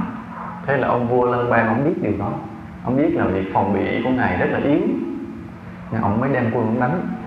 Khi nghe tin thám tử về báo như vậy thì Đức Phật là tiền thân vị vua mới suy nghĩ, ông mới nghĩ là thấy cái ông vua đó ông cai trị nước họ ông cũng tốt, cũng nghiêm khắc, đâu đó hình luật cũng đàng hoàng, mà bây giờ ông khởi tâm tham là ông muốn chiếm đất nước này và giành cái ngôi vua này, chứ cũng chả có ác tâm gì muốn giết hại ai. Thấy vậy thôi nhiều quá cho ông cho yên chuyện cho rồi. Thế nên thôi ngài ra lệnh là không được chống đỡ, phần ngài trốn đuổi đi mất luôn. Cái ông kia đem quân hùng hậu vô, đi rần vô, không gặp sự chống đỡ nào, vô luôn. Thì cung điện mở toan, cửa sẵn nhào vô luôn. Thì tất cả các binh tướng nên là giao động vũ khí không có nói năng tiếng nào hết. Thế ông chiếm ngọn lẹ, quần áo tả tơi. Một lần nọ trong khu rừng trên con đường vắng ở bìa rừng, cái gặp người Bà La Môn đi. Cái gặp ngài, cái Bà La Môn mới hỏi đường đi về Kinh Đô, hỏi để làm gì. Nó để tìm gặp cái vị vua đó. Cái ông kia nói tôi là vị đó đây. Cái ông Bà La Môn khóc quá chừng luôn. Hỏi sao ông khóc? Nói trời, nghe tiếng ngài tốt với dân luôn, tôi đến tôi nhờ ngài giúp đỡ, tại vì tôi quá khó khăn khổ sở. Hôm nay ngài ra cái nông nổi này, trời ơi quần áo ngài tả tơi, làm sao ngài giúp tôi được.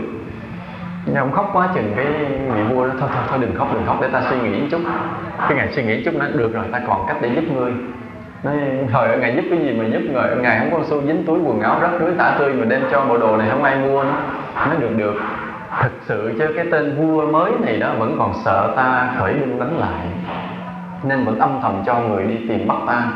Bây giờ ngươi trói đem giao nộp thì ngươi sẽ được thưởng số tiền lớn đó. Ông kia nói trời làm sao mà con làm như vậy được. Nó không, cứ làm đi, ta sống hay chết không có ích lợi gì nữa, vì làm lợi cho ngươi không sao đâu kệ. Phật nói riết rồi cái ông kia cũng chịu, cái lấy bức dây rừng trói đem mình nộp. Cái ông vua kia mừng quá chừng nó lại bắt được là trừ luôn hậu hoạn rồi. Cái mới khen ngợi thưởng ông kia xong mới hỏi nên là ngươi làm sao mà bắt được. Cái ông này cũng thiệt tình, ông kể nguyên câu chuyện này, ông kia ông sững sờ hết trơn. Cái thôi ông lấy lại ông chào ông này, nói ngài quá vĩ đại, quá vĩ đại. Cái lòng thương yêu mọi người của ngài không có giới hạn. Thế là ông Tôn này làm thầy kết tình bạn rồi cái trả nước lại quay về luôn. Một tiền thân của ngài mà ngài sống chuyện nó bình thường, quả cuộc đời của ngài là xả thân vì chúng sinh là vậy đó, không có giữ gì cho mình chút xíu thôi. Còn chúng ta thấy vì chúng ta có tu tập cái lòng từ bi đi, chúng ta có tu tập cái lòng từ bi, tập nhiều năm nhiều tháng cực khổ đi, để rồi xem nó như thế nào. Mình thấy rằng nghĩa là mình thương yêu huynh đệ xung quanh mình cũng rất là khó, rất là khó. Chứ đừng có nói là mình thương yêu tất cả chúng sinh. Với những người xung quanh mình mà kiếp trước ít duyên, kiếp trước ít có duyên gì với mình, rồi kiếp này những người huynh đệ nó cũng chả có giúp đỡ gì mình, cũng chẳng ngó ngàng gì tới mình rất khó thương họ, rất khó thương họ. Và đến khi người đó bệnh thì cũng kệ họ, mình cũng chả gì để nói. Đó chính chúng ta thấy đó. Vì rồi sau này mình tu tiến hơn một chút, mình nhìn lại mình mới thấy trời ơi, mấy năm trước mình sai lầm, mình với huynh đệ xung quanh mình không đủ lòng thương yêu, mình hối hận. Thì mình thấy đó, chút xíu đó thôi mình đã thấy khó làm, huống hồ rồi mình mới thấy được cái vĩ đại của Đức Phật với cái lòng mà thương yêu chúng sinh vô biên vô lượng như vậy.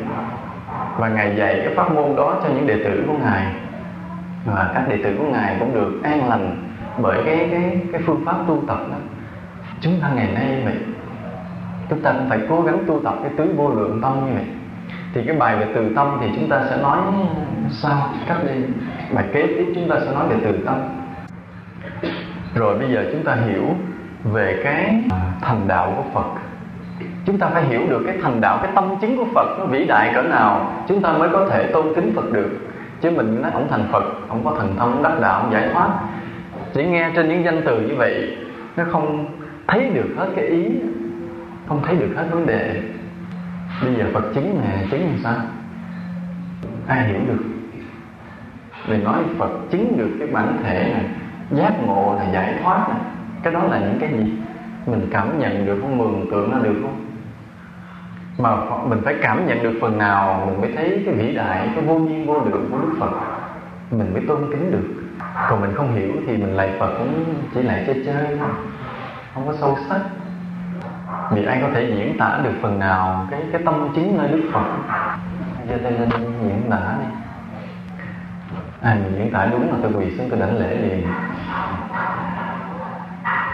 Thực ra dĩ nhiên là không thể nói hết bằng lời, nhưng mà người mà có cái trí tuệ cảm nhận được, người đó cũng rất là đặc biệt, người đó cái duyên lành cũng rất là lớn. Ví dụ như mình chưa chứng được hết, nhưng mà mình cảm nhận được thì người này đời trước cũng tu nhiều lắm, cũng gần cũng có cái sức định như đời xưa đó, bây giờ vẫn còn cái cảm nhận tốt, không có dễ. Bây giờ tôi nói sơ sơ như cái đêm mà Phật thành đạo. Thực ra trước khi mà ngài thành đạo, ngài đã đạt được những nuốt định rất là cao, nhưng mà do cái nguyện và do muốn để lại một bài học cho cái người tu sĩ Ấn Độ đương thời, ngài mới thể hiện khổ hạnh 6 năm. Chứ lúc mà tu với những ông Kalama hay Út Đầu Lâm Phất, tôi quên cái tên mất, thì ngài đã đạt được cái định gần cuối cùng. Nhưng mà có cái là ngài biết rằng chỗ này chưa thật sự giải thoát, vì cái bản ngã nó vẫn còn tiềm ẩn. Nên khi mà ngài hỏi mấy ông đó là với cái định này thì cái định này còn cái ta hay không còn cái ta?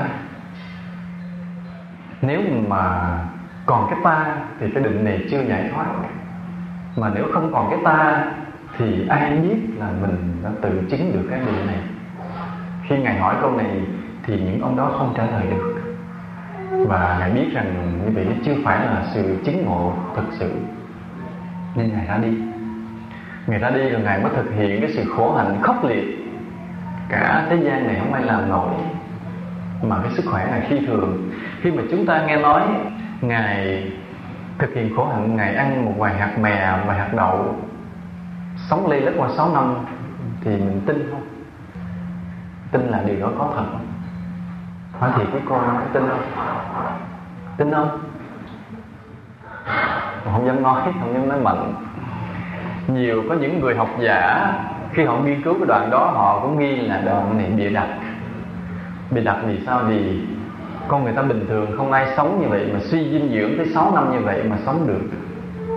Nhưng mà tôi tin. Trước đây thì tôi đã tin rồi. Tôi tin bởi vì Đức Phật có cái tiềm lực, nó âm thầm, nó vi diệu, giúp Ngài duy trì cái mạng sống. Rồi sau này khi mà tôi nghe câu chuyện của sư trưởng Như Thanh ở Huệ Lâm thì tôi mới xác nhận là điều đó đúng. Thì trong thời gian gần đây thì bên Huệ Lâm đang viết lại cuộc đời của sư trưởng. Con mời tôi đến đó thì tôi mới đến tôi hỏi lại một điều. Thì sư trưởng cũng lạ luôn đó. Sư trưởng nhiều khi nhập thất cả 3 tháng, bữa ăn 1 muỗng cơm, 1 muỗng, uống chút xíu nước, qua 3 tháng vẫn sống tỉnh. Dĩ nhiên càng già thì càng yếu. Nhưng mà lúc mà Ngài sư bà còn trẻ một chút, còn chưa phải là già như bây giờ, thì sức làm việc không ai làm nổi. 60-70 tuổi muốn thức tới giờ nào thức tới giờ đó, muốn nhịn cái nào là nhịn, muốn ăn mà ăn là đến muỗng chứ không có đến chén. Mà cái sức làm việc vẫn phi thường. Người trẻ làm lại. Ngay cả những buổi họp mà đi bộ vậy, và các sư bà, sư đầy ấy, mà sư trưởng ngồi họp cho đến lúc mà mọi người trốn hết vô phòng, mình còn mình sư trưởng ngồi đó là thôi mình đi xuống luôn. Không ai chịu nổi cái sức khỏe mà dù ăn rất ít. Có cái tiềm lực kỳ lạ trong một con người. Thì nghe câu chuyện đó tôi mới thấy cái việc mà ngày xưa 6 năm Đức Phật ăn ít mà sống là chuyện có thật không?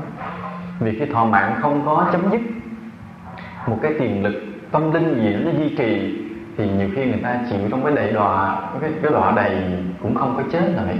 Điều đó có thật. Rồi Ngài thể hiện khốc liệt như vậy vẫn không thành công, Ngài mới ăn lại để chứng tỏ cho cái người đương thời thấy khổ hạnh là quan niệm sai lầm, sự đầy đọa vô ích. Nội cái mà khổ hạnh khốc liệt đó là chúng ta phải thán phục. Và đến lúc này thành đạo là thành sao? Đi qua từng cái mức thiền định thì bây giờ tôi học lón làm sao tôi kể lại, tôi không có chứng. Cái người mà đạt được sơ thiền là trong cái định này không còn dụng công nữa. Khi mà ở trong cái chánh niệm tỉnh giác, mình phải kiểm soát cái động, cái tịnh rõ ràng cho đến khi nó thuần tịnh, nó thuần thục rồi, nó nhập luôn vào sơ thiền. Thì từ đây mình an trú sơ thiền, tâm mình không cần cái dụng công nữa, nó cứ tự nó duy trì thôi. Những cái dao động nhẹ nhàng, vô hình, mơ hồ trong tâm khó thấy ngày xưa, bây giờ mình thấy hết. Cho đến lúc mà nó tắt hoàn toàn thì mình nhập vào nhị thiền. Ở cái tâm nhị thiền này thì cái tâm mình nó phủ trùm cả trời đất hết. Cái biết rất là vi diệu và có một số thần thông, có thể đoán biết được tâm người khác. Ngay cả tâm người khác ở xa mà mình hướng tâm về mình tìm hiểu, có khi mình biết được một phần. Dĩ nhiên cái tha tâm này nó chưa bằng cái tha tâm thông của một người chứng A-la-hán, nhưng nó được một phần nho nhỏ, đoán biết ý người ta nho nhỏ một phần. Còn cái tam thiền thì cái quan điểm nó thay đổi hết hoàn toàn.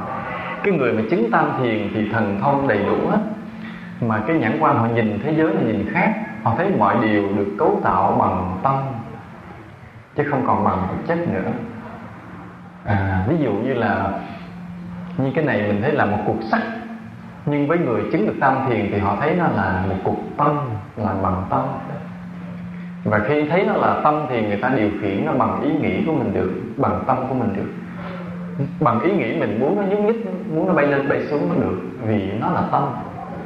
Hoặc là bức tường này là gạch, thì mình chưa chứng tâm thiền mình thấy nó là gạch. Còn cái người chứng tâm thiền họ thấy nó là tâm, và họ thực hiện được, họ đi xuyên qua nó được, vì nó chỉ là tâm thôi, nên họ đi xuyên qua nó dễ dàng. Nên cái mà thấy mọi vật bằng tâm nó không phải là một ảo tưởng, một sự gán ghép, mà là một cái thấy rất chân thật. Vì sao? Vì họ làm được cái thấy đó. Nghĩa là thấy bức tường này là tâm nên họ đi xuyên qua được. Còn mình bây giờ cứ ngồi tưởng tượng nó là tâm, mình đi xuyên qua được không? Cũng được, nhưng mà nghe cái cốt rồi sau đó thì phải sức thuốc. Rồi và Đức Phật vượt khỏi tam thiền để chứng được tứ thiền. Nơi tứ thiền này Ngài thấy được tứ diệu đế, thành tựu được tam minh lục thông, và thành được vị chánh đẳng chánh giác. Cái mà gọi là thấy được cái bản thể tuyệt đối niết bàn nó như thế nào thì dĩ nhiên là ngôn từ không thể diễn tả được. Ngôn từ không diễn tả được thì chúng ta chỉ nói một phần thôi.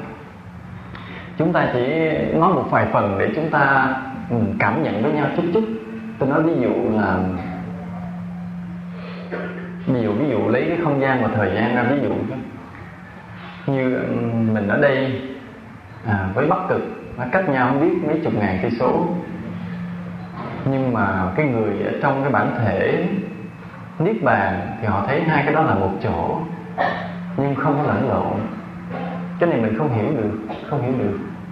Giống như ngài Mật Ấn hay là ngài Ngộ Tân, ngài nói câu này: ai cũng biết một giọt nước rớt vào cái hồ to, nhưng có mấy ai biết được cả một đại dương rớt vào trong cái giọt nước. Là cái khái niệm không gian cái lớn nhỏ nó không còn tồn tại. Cái khoảng cách xa từ cái thái dương hệ này sang một cái thiên hà xa xôi khác trong vũ trụ, cái khoảng cách gọi là xa nó không còn tồn tại. Khái niệm không gian biến mất, như là một chỗ với nhau hết. Hoặc là cái thời gian vậy. Ở đây mình lui lại 5.000 năm trước vào cái thời mà người ta xây dựng kim tự tháp ở Ai Cập, thì mình thấy cái thời gian nó lâu xa.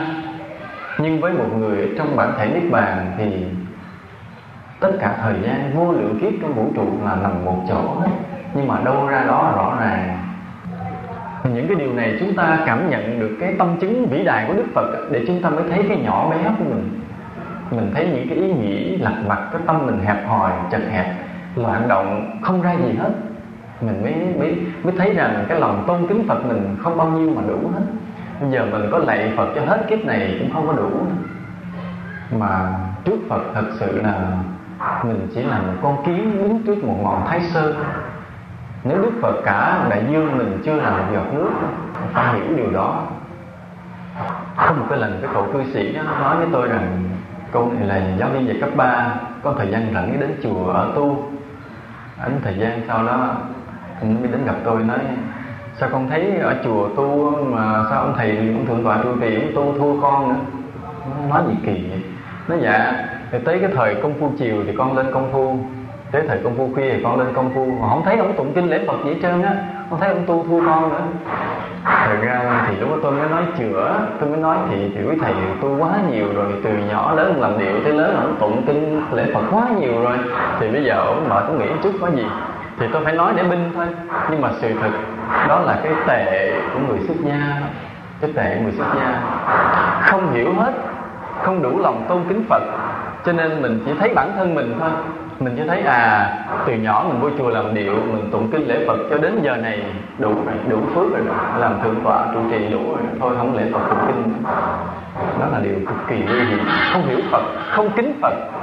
Chứ nếu mình đủ lòng kính Phật thì mình biết mình có lạy Phật hết kiếp này đến 10 kiếp sau, muôn lại kiếp sau nữa, không đủ bổn phận. Nhưng mà mình chỉ thấy bản thân mình không hiểu được Phật, mình thấy mình tụng kinh lễ Phật từ nhỏ đến lớn là đủ. Và như vậy không biết ngày nào mình hết phước và phải hoàn tục. Người tu mà còn giữ được cái màu áo này là do còn phước. Nếu mình không giữ cái phước thì sẽ hoàn tục. Không có đơn giản đâu. Mà cái gì làm cho chúng ta hết phước? Hồi xưa lúc mới tu thì mình lo tích lũy phước, mình biết tôn trọng vâng lời sư trưởng, tùy thuận huynh đệ, làm việc công quả trong chùa trong chúng, tụng kinh lễ Phật đều đặn. Nhờ cái phước lễ Phật mà mình còn được là người xuất gia tới ngày hôm nay. Nhưng đến lúc nào đó mình tự mãn, mình cho đủ rồi thì bắt đầu mình hưởng cái phước cũ mà phước mới không tạo, từ từ hưởng hết. Khi hưởng hết rồi thì khi mà phước làm tăng hết rồi, mình sẽ bị hoàn tục. Mà trước khi hoàn tục thì nó có cái ý nghĩ khởi lên trước, giống như chư thiên ở cõi trời vậy. Chúng ta biết là mấy cái hiện tượng mà để đánh giá là chư thiên đã hết cái thiên phước, hết cái phước cõi trời. Mấy dấu hiệu. Thứ nhất là gì? Vòng hoa cái ngài đeo bị héo, hương thơm nơi người bị hết, hào quang nơi thân tàn. Rồi khởi lên ý nghĩ gì? Bỗng nhiên chán thiên giới, thế ở đây lâu quá nhàm, muốn tìm nơi khác. Và chính cái ý nghĩ đó làm cho ngài tan mất cái thọ mạng thiên giới, rớt xuống loài người. thì người xuất gia cũng vậy. Đến khi mà cái phước lành tăng hết, sắp sửa hoàn tục, tự nhiên trong lòng mình chán làm người xuất gia. Trước kia phước còn á, tự nhiên cảm thấy cái màu áo này là thiêng liêng, dù mình chết mình vẫn phải bảo vệ, vẫn phải sống với nó. Nhưng đến khi phước làm tăng hết rồi đó, thì cảm thấy ôi tu hành tự tại, chấp gì cái màu áo, để tóc không để tóc có gì quan trọng. Vì là dù có tóc, là dù mặc đồ đời, là dù tôi ăn mặn vẫn là tu được. Bởi vì cái tâm Phật này nó không hình không tướng, không tới không lui, đại khái vậy. Mình sẽ khởi một ý nghĩ nào đó để biện minh cho cái việc mình mất cái hình tướng này, rồi sau đó mình hoàn tục thật sự. Với cái người đó thì tự cho cái việc làm mình là tự tại, nhưng xét trên nhân quả là người đó đã hết phước làm tăng khiến như vậy. Mà trong cái hết phước làm tăng là vì người này không duy trì được cái phước lễ Phật. Chúng ta phải hiểu rằng cái tâm Phật luôn luôn phủ trùm che chở chúng ta trong từng giây từng phút. Mỗi ngày chúng ta đều lễ Phật là 10 phương Phật, thập phương Phật. Chúng ta đừng nghĩ là thập phương Phật là ở đâu lâu xa, sâu xa xôi, phải. Mà Đức Phật hiện diện trong từng hơi thở, trong từng cái tâm niệm của chúng ta. Chúng ta phải hiểu điều đó. Trong từng hơi thở và từng tâm niệm mình có sự hiện diện của Phật. Và như vậy, khi chúng ta phát cái tâm thành cầu nguyện thì luôn luôn được Phật gia hộ. Luôn luôn được Phật gia hộ. Cầu cho có tiền thì khó được, nhưng mà nếu chúng ta cầu nguyện để thành lập được những cái tâm tốt thì rất dễ đạt được. Chúng ta cầu làm được những việc thiện với cái tâm của mình thì rất dễ làm được. Ví dụ như là mình không có từ bi, mình cầu nguyện để được từ bi thì sẽ được, Phật sẽ gia hộ cho mình.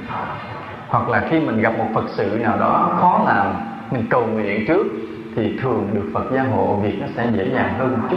Dĩ nhiên cũng còn tùy thuộc cái phước của mình, cái nhân quả của mình, nhưng luôn luôn có Phật gia hộ khi mình có hướng tâm đến Ngài. Cho nên người tu vậy, khi mà chúng ta hiểu điều này thì chúng ta sẽ thấy là cái cuộc đời của mình, thân tâm của mình cúng dường cho Phật. Từng cái bước đi, từng ý nghĩ, từng lời nói này là của Phật, mình không có gì là của mình hết. Chừng nào mà chúng ta tu mà đạt được điều này thì người này về cái phước đối với Phật Pháp là bất thối. Chứ đa số chúng ta còn hời hợt lắm, Mình không có cảm nhận được từng cái bước chân, từng hơi thở của mình là đang có Phật hiện diện ở bên cạnh mình. Và mình ít khi cầu nguyện, mình ý cái sức của mình khi mình muốn làm điều gì. Nên chúng ta phải biết hướng. Tại vì cái sự cảm ứng, sự phủ trùm, sự gia hộ của Phật luôn luôn đầy đủ cho chúng ta. Bây giờ cái thực hành lễ kính Phật, cái tâm tôn kính Phật phải được biểu lộ thành hành động lễ kính mới tạo thành công đức. Và công đức này duy trì cho chúng ta suốt đời, suốt kiếp, hết kiếp này sang kiếp kia nữa. Mỗi ngày chúng ta nên có cái thời lễ Phật cá nhân. Vì sao? Vì khi mà lễ Phật chung với đại chúng, chúng ta sẽ bị phân tâm, bị theo dõi cái nghi thức nên mình không dồn hết tâm. Còn mình quỳ một mình tự lễ không theo nghi thức, mình dồn hết tâm thành, mình khởi lòng tôn kính Phật vô biên vô lượng. Cũng có thể là nhiều người cùng lại một lúc, nhưng mà mạnh ai nấy lại, không có bận tâm với ai, nên mình tròn cái tâm mình hướng về Phật. Còn cái thời lễ Phật chung để hòa với đại chúng thì cũng tốt, nhưng mà mình sẽ không dồn được hết tâm. Như ở chùa tôi cũng vậy, tôi buộc mỗi người phải có cái thời lễ Phật cá nhân trong một cái giờ đó nhất định vậy. Ngoài cái thời tụng kinh là lễ Phật chung, còn phải có giờ lễ riêng như vậy, vì điều đó quan trọng. Và tôi vẫn khuyên những người cư sĩ phải siêng lễ Phật, không được coi thường việc này. Đừng có cái bàn thờ Phật mình phải chỗ mà mình có thể lễ được, chứ đừng có thờ mà ở dưới này là cái cửa buồng đi ra đi vô, ở trên để bàn thờ Phật lạy cũng được. Hoặc là cái chỗ mà mình không có yên tĩnh để mình lạy Phật cũng không nên. Cũng không nên là mỗi ngày thắp nhang Phật gõ mấy tiếng chuông rồi là xong bổn phận, không nên. Phải lễ Phật.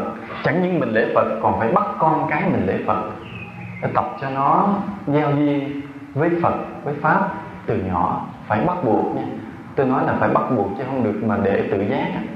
Người nào mà để cho con mình lỏng lẻo, không có tự giác là sai. Với con cái phải bắt buộc nó tu. Mà chính mình cũng vậy, phải siêng năng lễ Phật. Tôi có soạn một cái nghi thức lạy Phật sám hối. Cái nghi thức đó thì cứ mỗi lần đọc lên một cái đoạn 6 câu nói một cái đức tính nào của Phật thì lạy một lạy. Tôi soạn như vậy vì tôi nghĩ cái nhân quả là nếu mình ca ngợi một đức tính gì của Phật thì nơi tâm mình sẽ lần lần xuất hiện cái đức tính đó. Ví dụ như cái đoạn ca ngợi sự bất động của Phật là núi có thể lung lay nhưng người là bất động, tâm bình an của người còn hơn cả hư không. Như vậy rồi lạy một lạy. Mình cứ như vậy thì mai mốt tâm mình trở nên nó bình an bất động được. Hãy mình ca ngợi Đức Phật điều gì thì từ từ mình sẽ xuất hiện điều đó. Rồi cái nghi thức đó khi mà phổ biến ra, có nhiều người cư sĩ họ tụng thì bỗng nhiên nó có những cái kết quả nó cũng hơi mầu nhiệm. Họ mới lên họ nói lại với tôi nghe. Thì tôi cũng không ngờ, tôi chỉ mong cho họ là được những đức tính tốt thôi, chứ không có mong ước gì nhiều hơn. Nhưng mà không ngờ cái kết quả nó đến nhiều hơn mong đợi. Họ nói rằng ngoài cái việc mà thay đổi cái tâm tính của những người trong gia đình, tự nhiên cái đời sống kinh tế họ nó gặp may mắn hơn. Cái điều này tôi cũng không ngờ. Rồi những đứa trẻ vậy, từ học sinh là cái học lực kém mà lạy Phật thời gian cái bỗng nhiên thành học lực khá, làm toán được, làm luận văn được, cha mẹ rất là mừng. Rồi thì nó bớt phá phách, bớt nghịch ngợm, bớt phải la rầy, nên cha mẹ rất là mừng. Đây là cái điều mà nó ngoài sự mong đợi, mà tôi ngẫm ngẫm tôi thấy đúng là chư Phật rất là vi diệu và rất là từ bi. Chỉ vì mình không đủ lòng tôn kính, không làm cho tròn cái bổn phận, cho nên những cái điều đó mình không có được suôn sẻ thôi. Chứ nếu mình thực hành đúng thì rất là tốt. Tiếc là hôm nay tôi có định đem mà không biết sao lại quên mất. Định đem cái nghi thức lạy Phật sám hối của tôi soạn á, để tặng cho quý cô cho vui, quý cô xem. Nếu mà thực hành được thì thực hành, không thì tôi cất làm kỷ niệm. Khi mà chúng ta lễ Phật thì chúng ta nên phát thêm những lời nguyện, chứ không nên lễ Phật không. Phát những lời nguyện như thế nào thì những lời nguyện thế nào là tùy cái hoàn cảnh, tùy tâm trạng của mình, sẽ không ai giống ai. Vừa là cầu nguyện mà vừa là xin. Tôi nói ví dụ như mình thấy mình chưa đủ tinh tấn đi, mình chưa đủ tinh tấn, nhiều khi mình gặp cái gì trở ngại chút mình hay bỏ cái thời tu, thời ngồi thiền, cái mình quỳ trước Phật, mình lễ Phật tôn kính xong mình phát cái lời nguyện là xin cho con nên là được dũng mãnh tinh tấn, dù gặp khó khăn trở ngại không bao giờ thối tâm, dù trong hoàn cảnh nào con vẫn siêng năng đều đặn tu tập để thành tựu được nên là đào quả, vân vân. Nghĩa là mình cứ phát tâm như vậy, phát nguyện như vậy. Trong một thời thì nó nhiều lời lắm, nhưng mà tôi ví dụ một lời thì mình cứ ngày nào cũng nguyện như vậy, ngày nào cũng nguyện như vậy, thì qua chừng 3 năm sau thôi, cái lời nguyện nó thành xương thành tủy mình. Thì sau đó mình có thể bỏ cái lời nguyện đó, mình không nguyện, mình qua cái lời nguyện khác. Nhưng mà cái lời nguyện về tinh tấn nó sẽ tồn tại với mình hết kiếp này và đến vô lượng kiếp sau. Chỉ cần 3 năm thôi. Trừ khi nào mình chê người khác không tinh tấn thì cái tinh tấn nên mình mới từ từ mất. Thấy mình chê ai cái gì mình sẽ được đúng cái đó nha. Mình chê ai gì mình sẽ được đúng cái đó. Mình chê ai mà xấu như ma lem thì mình cũng sẽ được cái gương mặt như vậy, như ma lem. Thì cái vậy tôi nói lại cái tinh tấn, lúc đó mình sẽ phát cái lời nguyện khác. Lúc đó mình thấy mình còn có thiếu cái gì thì do mình tu mình mới thấy mình thiếu, chứ mình chưa tu mình không thấy. Mình thấy rồi mình lại phát nguyện tiếp tục, rồi mình bước tới. Hoặc là ví dụ như mình thấy mình chưa đủ lòng từ bi. Lòng từ bi thì phát nguyện cả kiếp chưa xong. Nó con nguyện con trải lòng thương yêu tất cả chúng sinh vô hạn. Đó là dù gặp người oán thù, dù gặp người xúc phạm hoặc những người tội lỗi, xin cho con được đủ lòng, được bình tĩnh và đủ lòng thương yêu họ. Mình cứ cầu nguyện mỗi ngày như vậy thì qua 5 năm sau, 3 năm sau tự nhiên mình là con người rất từ ái. Mình có những người mà trước kia mình ghét, bây giờ mình sẽ không ghét nữa. Chúng ta hay có cái tật thế này là hay khinh người thiếu phước. Vì cái người thiếu phước thì đúng là đáng khinh thiệt. Cái người mà thiếu phước là đời trước họ cũng là bỏng sẻn nè, không biết kính trọng thần thánh nè, hay sân hay tham nè. Nghĩa là họ là những người thật sự đáng khinh. Mà nếu mình không có tu tập từ bi á, mình sẽ theo cái nghiệp của họ để mình khinh họ. Nhưng mà cái người có tu tập từ bi thì mình vượt khỏi cái nghiệp của họ để vẫn thương họ được. Có một lần tôi đến cái chùa đó vậy, Đến cái chùa rồi cũng không có gặp thầy trụ trì, tôi mới xuống nhà ăn, tôi ăn cơm với chúng, với thầy đó. Thì lúc mấy thầy đang ăn thì có một cái ông ăn xin, ông vô ông xin. Ông vô thì thấy ông cũng lành lặn, quần áo thì đúng là tồi tàn, nhưng thấy ông cũng lành lặn chứ không có cái gì là tật nguyền. Ông xin thì tôi nhìn, tôi thấy mấy thầy trong chùa có vẻ là bực mình. Tôi mới quay sang tôi nói một cái chú đó tôi nói hãy bới cho ông một tô cơm. Dĩ nhiên là không mời ông vào ngồi chung bàn ăn được. Tôi nói chú đó nó bới một tô cơm và thức ăn cho ông đi. Thì chú tôi nghe lời bới cơm đem đến cho ông ăn. Thì tôi nhìn, tôi thấy, tôi ăn lát nhìn lại thấy bát cơm ông hết thức ăn, rồi tôi mới lấy thức ăn tôi xớt thêm cho ông. Thì một cái ông thầy trong đó mới biện minh cho cái việc bực mình là nói cái ông này ông rất là tệ, ông uống rượu say sưa, nhà có vợ có con chứ mà phải bỏ vợ có con vì không còn uy tín nữa, sống bây giờ sống lang thang xin đồ này đồ kia, hay xin được đồng nào để uống rượu đồng đó, mà không còn tiền nữa thì vô chùa xin cơm. Thì nói bực bội. Tôi mới nói rằng mình tu ở chùa thì mình sẽ gặp được nhiều cái việc mà chúng sinh họ đến họ làm bực mình, họ làm phiền mình sẽ thấy giống như họ làm phiền mình vậy. Nhưng mà phải bình tĩnh để thương họ, phải bình tĩnh để thương họ. Tôi chỉ nói vậy thôi chứ không có nói nhiều, vì mấy ông thầy đó ông nào ông lấy học cũng là cao đẳng cơ bản Phật học cao cấp gì tùm lum hết trơn nên không cần phải nói nhiều. Tôi chỉ nói một chút, nhưng mà nói một chút để cho mấy thầy xét lại. Thì đó là cái thường tình chúng ta sống trên đời. Cái người thiếu phước mình khó thương họ lắm, tại họ cũng kỳ cục lắm chứ không phải là họ đàng hoàng. Như mình nói, mình xem trong các TV, radio, mình nghe nói những người họ đi làm việc thiện, họ đến vào những vùng xa xôi, họ cứu giúp đồng bào nghèo, những đồng bào bị thiên tai nạn lụt, những cái sắc dân tộc thiểu số, những người da đen Phi Châu vân vân. Thì mình thấy làm vậy tốt ha, hay ha, tốt, cái tâm như vậy tốt. Nhưng rồi mình thử mình đến mình thấy là những cái con người mà mình muốn giúp họ đó, họ rất là tệ, họ rất là xấu, cái tâm tính là xấu xa, tham sân ích kỷ, lừa dối. Mới cho họ rồi đi vòng quay trở lại xin nữa, mình bực mình. Thì họ không vậy thì sao mà mình cho họ, phải không? Họ mà không có tệ như vậy họ đâu có nghèo. Cho nên ở đây cái người tu theo đạo Phật, mình tu theo hạnh Bồ Tát là phải tu tập cái lòng từ bi đủ để thương những người xấu đó. Có đủ để thương, chứ họ tệ mà phải thương họ cho bằng được. Mà muốn cái điều đó, muốn có đủ cái sức mạnh thương yêu đó, mình phải cầu nguyện với Phật, chứ tự mình khởi không nổi. Vì cái tâm hạnh mà thương yêu mọi người, thương yêu đến cả những người lầm lỗi đó, cái lòng thương yêu nó quá lớn, tự cái sức mình khởi lên không có. Dù mình có lặp đi lặp lại, mình có lặp nguyện cho con thương tất cả chúng sinh, con nguyện, mình nói một cách chủ động, con nguyện thương tất cả chúng sinh, kể cả những người lầm lỗi. Mình nói như vậy thì vẫn khó thương. Còn nếu mình lễ Phật, mình cầu nguyện thêm sự gia hộ của Phật, thì mình mới có thể từ từ xuất hiện được những điều đó trong lòng mình. Rất là khó. Và vô lượng những cái lời nguyện khác mình phải dựng, phải lập trong tâm mình. Cho nên một vị Bồ Tát á, trải qua nhiều kiếp tu hành, các ngài thành vô lượng cái lời nguyện, vô lượng. Mình trong một kiếp chứ là cũng mấy ngàn lời nguyện, không ít đâu. Ví dụ trong mấy năm nay mình phát cái lời nguyện này, qua mấy năm sau mình cảm thấy cái lời nguyện nó đạt được, và mình phát hiện thêm mình còn những điều khác chưa có hoàn chỉnh, thế mình đổi, mình phát thành những lời nguyện khác. Nó như vậy. Rồi vài ba năm sau, cái mình thấy điều này bắt đầu đạt được rồi, lại phát hiện những điều khác, mình lại thay đổi nữa. Cho nên trong một kiếp tu hành, một đời tu hành có rất nhiều lời nguyện được phát ra. Quý cô có phát nguyện gì không? Phát nguyện gì?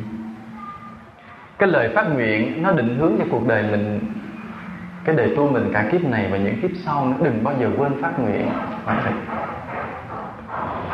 Và mình khi tọa thiền cũng vậy. Mình khi mà ngồi bắt chân lên, bắt chân kiết già, trước hết mình phải chắp tay, mình tác ý cái tâm nguyện tôn kính Phật đến vô biên vô lượng đầu tiên như vậy, và đọc lên những cái lời nguyện. Khi mình khởi cái tâm tôn kính Phật đến vô biên vô lượng, rồi sau đó mình mới cầu Phật gia hộ cho mình nhiếp được tâm và trừ được ngã chấp. Cái điều này nó không phải nằm trong đề tài, nhưng tôi nói thêm một chút. Nhiếp được tâm và trừ được ngã chấp, hai cái điều này như thế nào? Ai tu thiền cũng mong mình được định tâm, nhưng mà cái định tâm nó phải có định hướng phải có định hướng. Cái sức định tâm mà không có định hướng gọi là si định. Mặc dù là chúng ta tâm rất rỗng rang, rất sáng tỏ. Cái người mà nhiếp tâm được vào định thì tâm luôn luôn sáng tỏ. Mình thấy họ ngồi bất động nhắm mắt, nhưng mà tự trong tâm họ thấy rất sáng. Nhưng tôi vẫn gọi cái định đó là si định, vì cái tâm không có định hướng. Cái định không có định hướng. Nếu ngày nào đó chúng ta tu thiền, tâm nhiếp được vào trong định, rỗng rang, sáng tỏ, tỉnh giác, rồi mình an trụ, giữ gìn cái định đó, an trụ cái định đó, rồi thôi, đó là si định đó. Cái định si mê mà rất dễ rơi vào đường tà. Còn nếu chúng ta khi nhiếp được tâm rỗng rang, tỉnh sáng, chúng ta hướng tâm về cái vô ngã, hướng tâm về vô ngã, thì đó là cái định, chánh định để đi đến sự giải thoát. Cái mục tiêu là vô ngã nha. Đừng có nói đến cái mục tiêu Phật tánh, cái tự tánh nguy hiểm lắm. Cái đó rất là cẩn thận. Chỉ nên hướng về cái vô ngã là chắc ăn nhất, bảo đảm nhất. Mình không bị cái kiêu mạn, thầm kín nó khởi lên. Nên khi mà được định tâm rồi, phải hướng cái định này đi về cái chỗ vô ngã. Cái hướng tâm này thế nào? Mình cứ hướng, mình tác ý nhẹ nhẹ thôi, rồi tiếp tục an trụ cái định của mình. Nhưng mà trong đó thầm thầm bên trong, mình đi về cái chỗ mà trừ được hết ngã chấp, không còn thấy cái ta này nữa. Cái ta cái chấp ta rất thâm sâu. Mình biết nó sâu lắm, mình chưa thấy nó được đâu. Dù tâm mình định rỗng rang rồi đó, mình vẫn không thấy nó được đâu. Nhưng mình phải có cái tác ý để đạt được cái vô ngã. Chỗ này rất quan trọng. Cho nên khi mình ngồi thiền, mình khởi tâm tôn kính Phật rồi, cầu nguyện cho Phật, cầu nguyện Phật gia hộ cho mình nhiếp được tâm và trừ được ngã chấp, để đã định hướng được. Còn trong mọi công việc á, mình phải cầu nguyện sự gia hộ của Phật để mình nói, làm và suy nghĩ đều đúng với chánh pháp á. Thì cẩn thận, chúng ta dễ bị quên về ý y. Ý y là mình làm cái gì mình hay tự ý mình làm, tự sức mình làm. Thì cái này nó dễ dẫn tới cái kiêu mạn.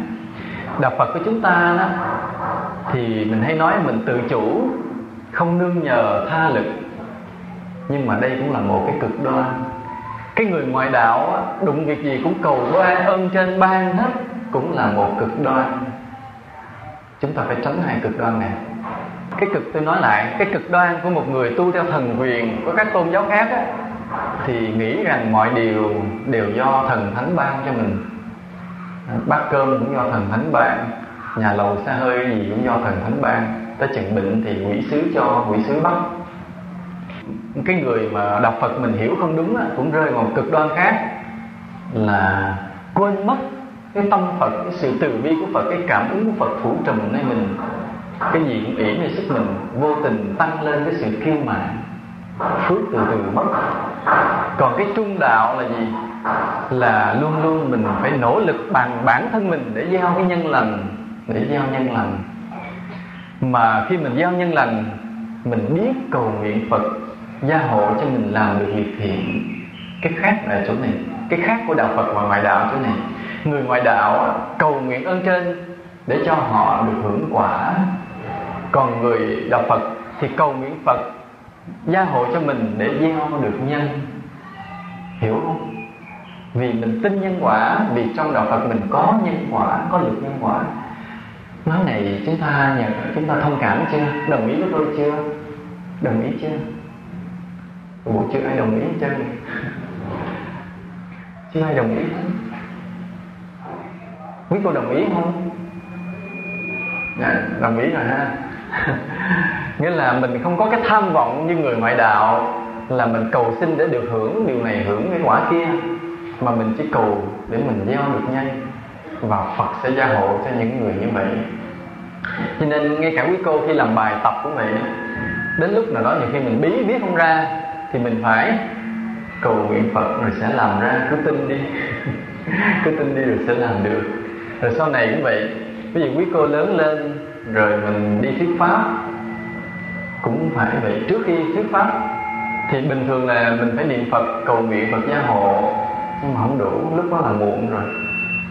Trước đó khi soạn bài, trước đó mình đã có lòng tôn kính Phật và cầu nguyện Phật gia hộ, để cho mình nói lên được đúng cái ý của Phật, để làm cho người nghe được ích lợi.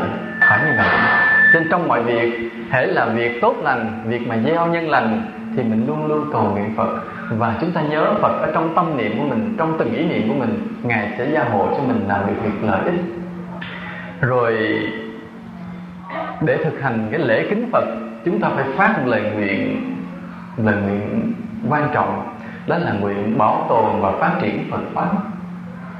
Cái này thì hôm trước chúng ta đã nói rồi phải không? Chúng ta đã nói rằng cái sự hoạt động yếu đuối của Đạo Phật làm cho Đạo Phật hiện nay đang bị lùi bước bởi các tôn giáo khác, bởi sự tiến bộ của khoa học. Thì ngày hôm nay chúng ta không được phép để cho cái tình trạng nó kéo dài nữa. Chúng ta phải làm cách gì đó để cho Đạo Phật được phục hưng mạnh mẽ lại, được lan tràn lại, làm cho nhiều người được biết được chánh pháp. Chúng ta đã khẳng định Đạo Phật là chân lý, là sự ích lợi vô lượng cho chúng sinh, thì chúng ta không được quyền thụ động để cho Phật Pháp tàn lụi, mà chúng ta phải nỗ lực bằng mọi cách làm sao cho chúng sinh được nhiều người biết đến Phật Pháp. Chúng ta sẽ làm bằng tất cả mọi sức lực của mình để đem Phật Pháp đến cho mọi người. Chúng ta phải cố gắng. Như hôm trước tôi nói vậy, chính cái sự nhu nhược của quý thầy quý cô nó lây sang các Phật tử, và làm cho các Phật tử khi biết Phật Pháp đến chùa tu hành chỉ lo tu mình, không hóa độ gia đình họ hàng mình. Nên cái sự nhu nhược của Phật tử là do cái sự nhu nhược của quý thầy quý cô. Rồi mỗi người nhu nhược một chút, thụ động chút, Đạo Phật càng lúc càng tàn lụi. Thì bây giờ chúng ta không được quyền như vậy nữa. Cái lúc này đã qua rồi. Cái thái độ đó không được phép tồn tại nữa. Trong thời gian tới, một người tu sĩ là một người, cái việc mà hành thiền, tu tập cho chính mình phải rất là siêng năng, mạnh mẽ. Nhưng mà cái việc giáo hóa chúng sinh cũng phải hết sức là nỗ lực, không được thiên lệch một bên nào hết, không được bên nào thiên một bên bỏ một bên, hoặc là cả hai đều xìu không có được.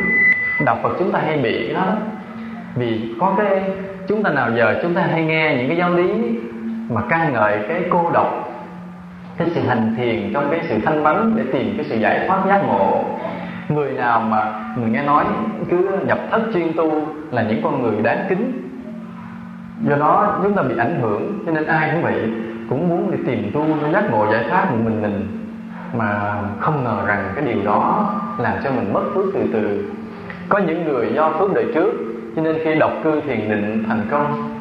Có những người đời trước không đủ phước, khi mà nhập thất độc cư lời phước lại hết.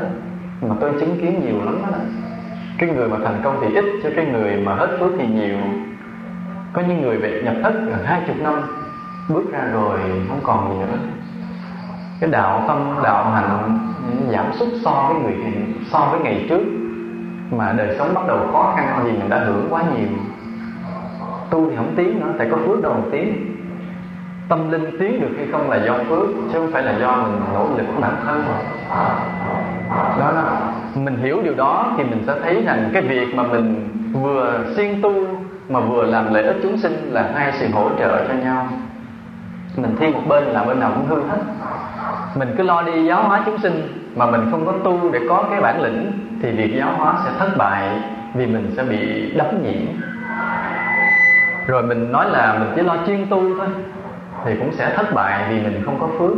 Cho nên hai cái đó nó hỗ trợ. Và mình muốn đạo quả mình mạnh chừng nào, lớn chừng nào thì phải lo mà giáo hóa chúng sinh nhiều chừng nấy.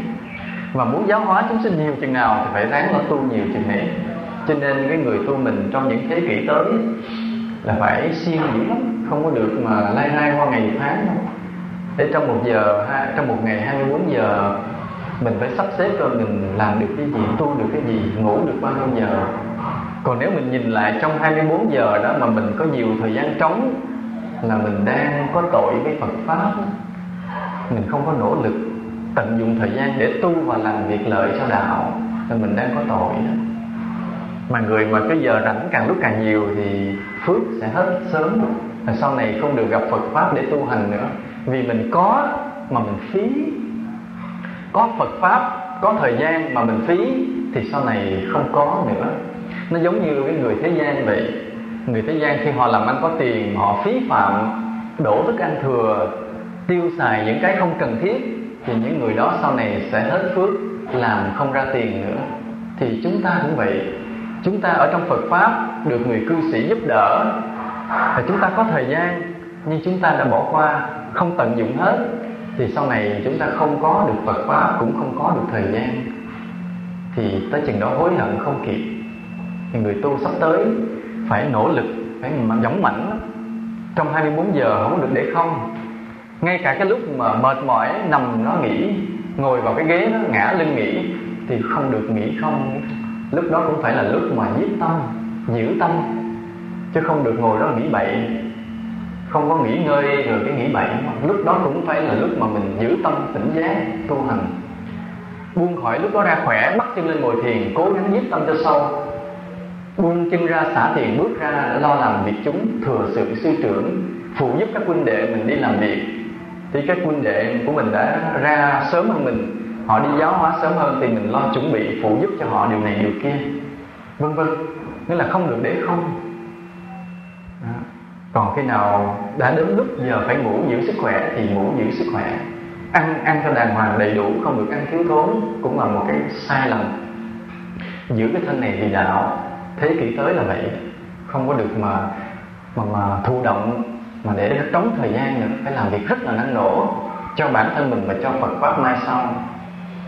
Mong làm sao tất cả quý cô đây 20 năm sau nếu chúng ta gặp lại, thì người nào người nấy là đã giáo hóa được quá nhiều chúng sinh, làm cho Phật Pháp đến được với quá nhiều người.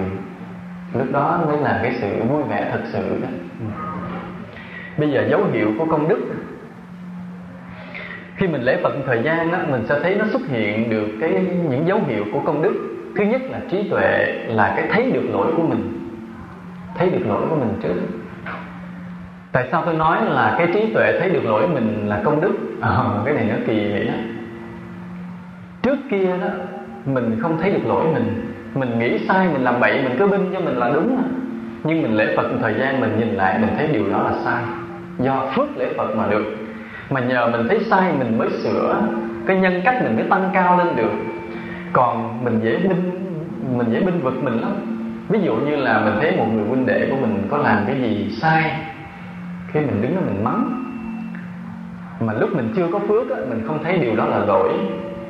Rồi ai hỏi mình nói sao mà mắng dữ vậy, nó phải mắng á, nó là phải mắng như vậy, nó hư đó. Mình binh cho mình không thấy đó là sai. Nhưng đến khi mình có phước, mình lễ Phật, mình vừa mới muốn mắng, mình biết sai nè, không được. Trong trường hợp này mắng là sai lầm, phải nói cách khác. Mình tỉnh ra liền, mình không binh mình nữa, mình không cho đó là đúng nữa. Đó, đây là những cái vi diệu. Và sau này như vậy, càng lúc mình phát hiện ra trong tâm mình có những cái sai rất là vi tế, mà rất là cao. Tôi nói là những cái cao, chứ không phải là làm dễ. Thì trong nhất thời thì tôi không nói hết được mọi điều. Nhưng mà nếu chúng ta càng lúc càng thấy được lỗi của mình, thì người này đang có công đức. Còn không thấy lỗi mình là chưa có công đức. Tôi chắc chắn không có ai hoàn toàn đúng hết. Khi chưa chứng đạo, mình làm cái gì gọi là việc là tốt nhất vẫn có sai trong đó. Tôi nói ví dụ như là thực tế nhất là ngày hôm nay tôi đang giảng cái bài này. Tôi đang giảng cái bài hiểu và tôn kính Phật. Thì quý cô thấy tôi có giảng sai không? Tôi hỏi thật, thấy có giảng sai không? Có không? Nói thiệt đi, đừng sợ mất lòng. Tôi giảng nãy giờ có điều gì tôi nói sai không? Có không? Làm thinh chắc là có mà. Thôi coi như là có người nói không, coi như tôi không có nói sai đi, phải không? Thì bởi vì tôi thấy đúng tôi mới giảng. Và coi như quý cô cũng thương tôi và thấy tôi cũng nói đúng, không có sai. Nhưng có thể 3 năm sau, 5 năm sau, tôi nhìn lại, tôi thấy tôi giảng như vậy là hết sức thiếu sót và sai lầm, không lợi ích nhiều cho người nghe. Bây giờ thì tôi muốn là người nghe phải được lợi ích. Nghĩa là khi nghe xong bài giảng này về, người nào người đấy phải lo lễ Phật, khởi lòng tôn kính Phật, để tạo thành cái phước căn bản cho đời tu của mình mãi mãi. Tôi muốn như vậy. Tôi muốn người nghe được lợi ích. Nhưng mà có thể 5 năm sau tôi nhìn lại bài giảng này, tôi mới thấy rằng tôi quá tội lỗi. Việc giảng như vậy nó không đủ đem đến cái lợi ích lớn lao cho người nghe. Nhưng mà phải 5 năm sau mới nhìn thấy, bây giờ thì chưa thấy. Nó như vậy, nó không có dễ đâu. Những việc mà chúng ta làm ở trong đạo cũng vậy, ngoài cái việc này những việc khác cũng vậy. Bây giờ mình thấy mình đúng mình mới làm, đến khi mình có trí tuệ mình nhìn lại mình mới thấy lúc đó mình làm rất là thiếu sót.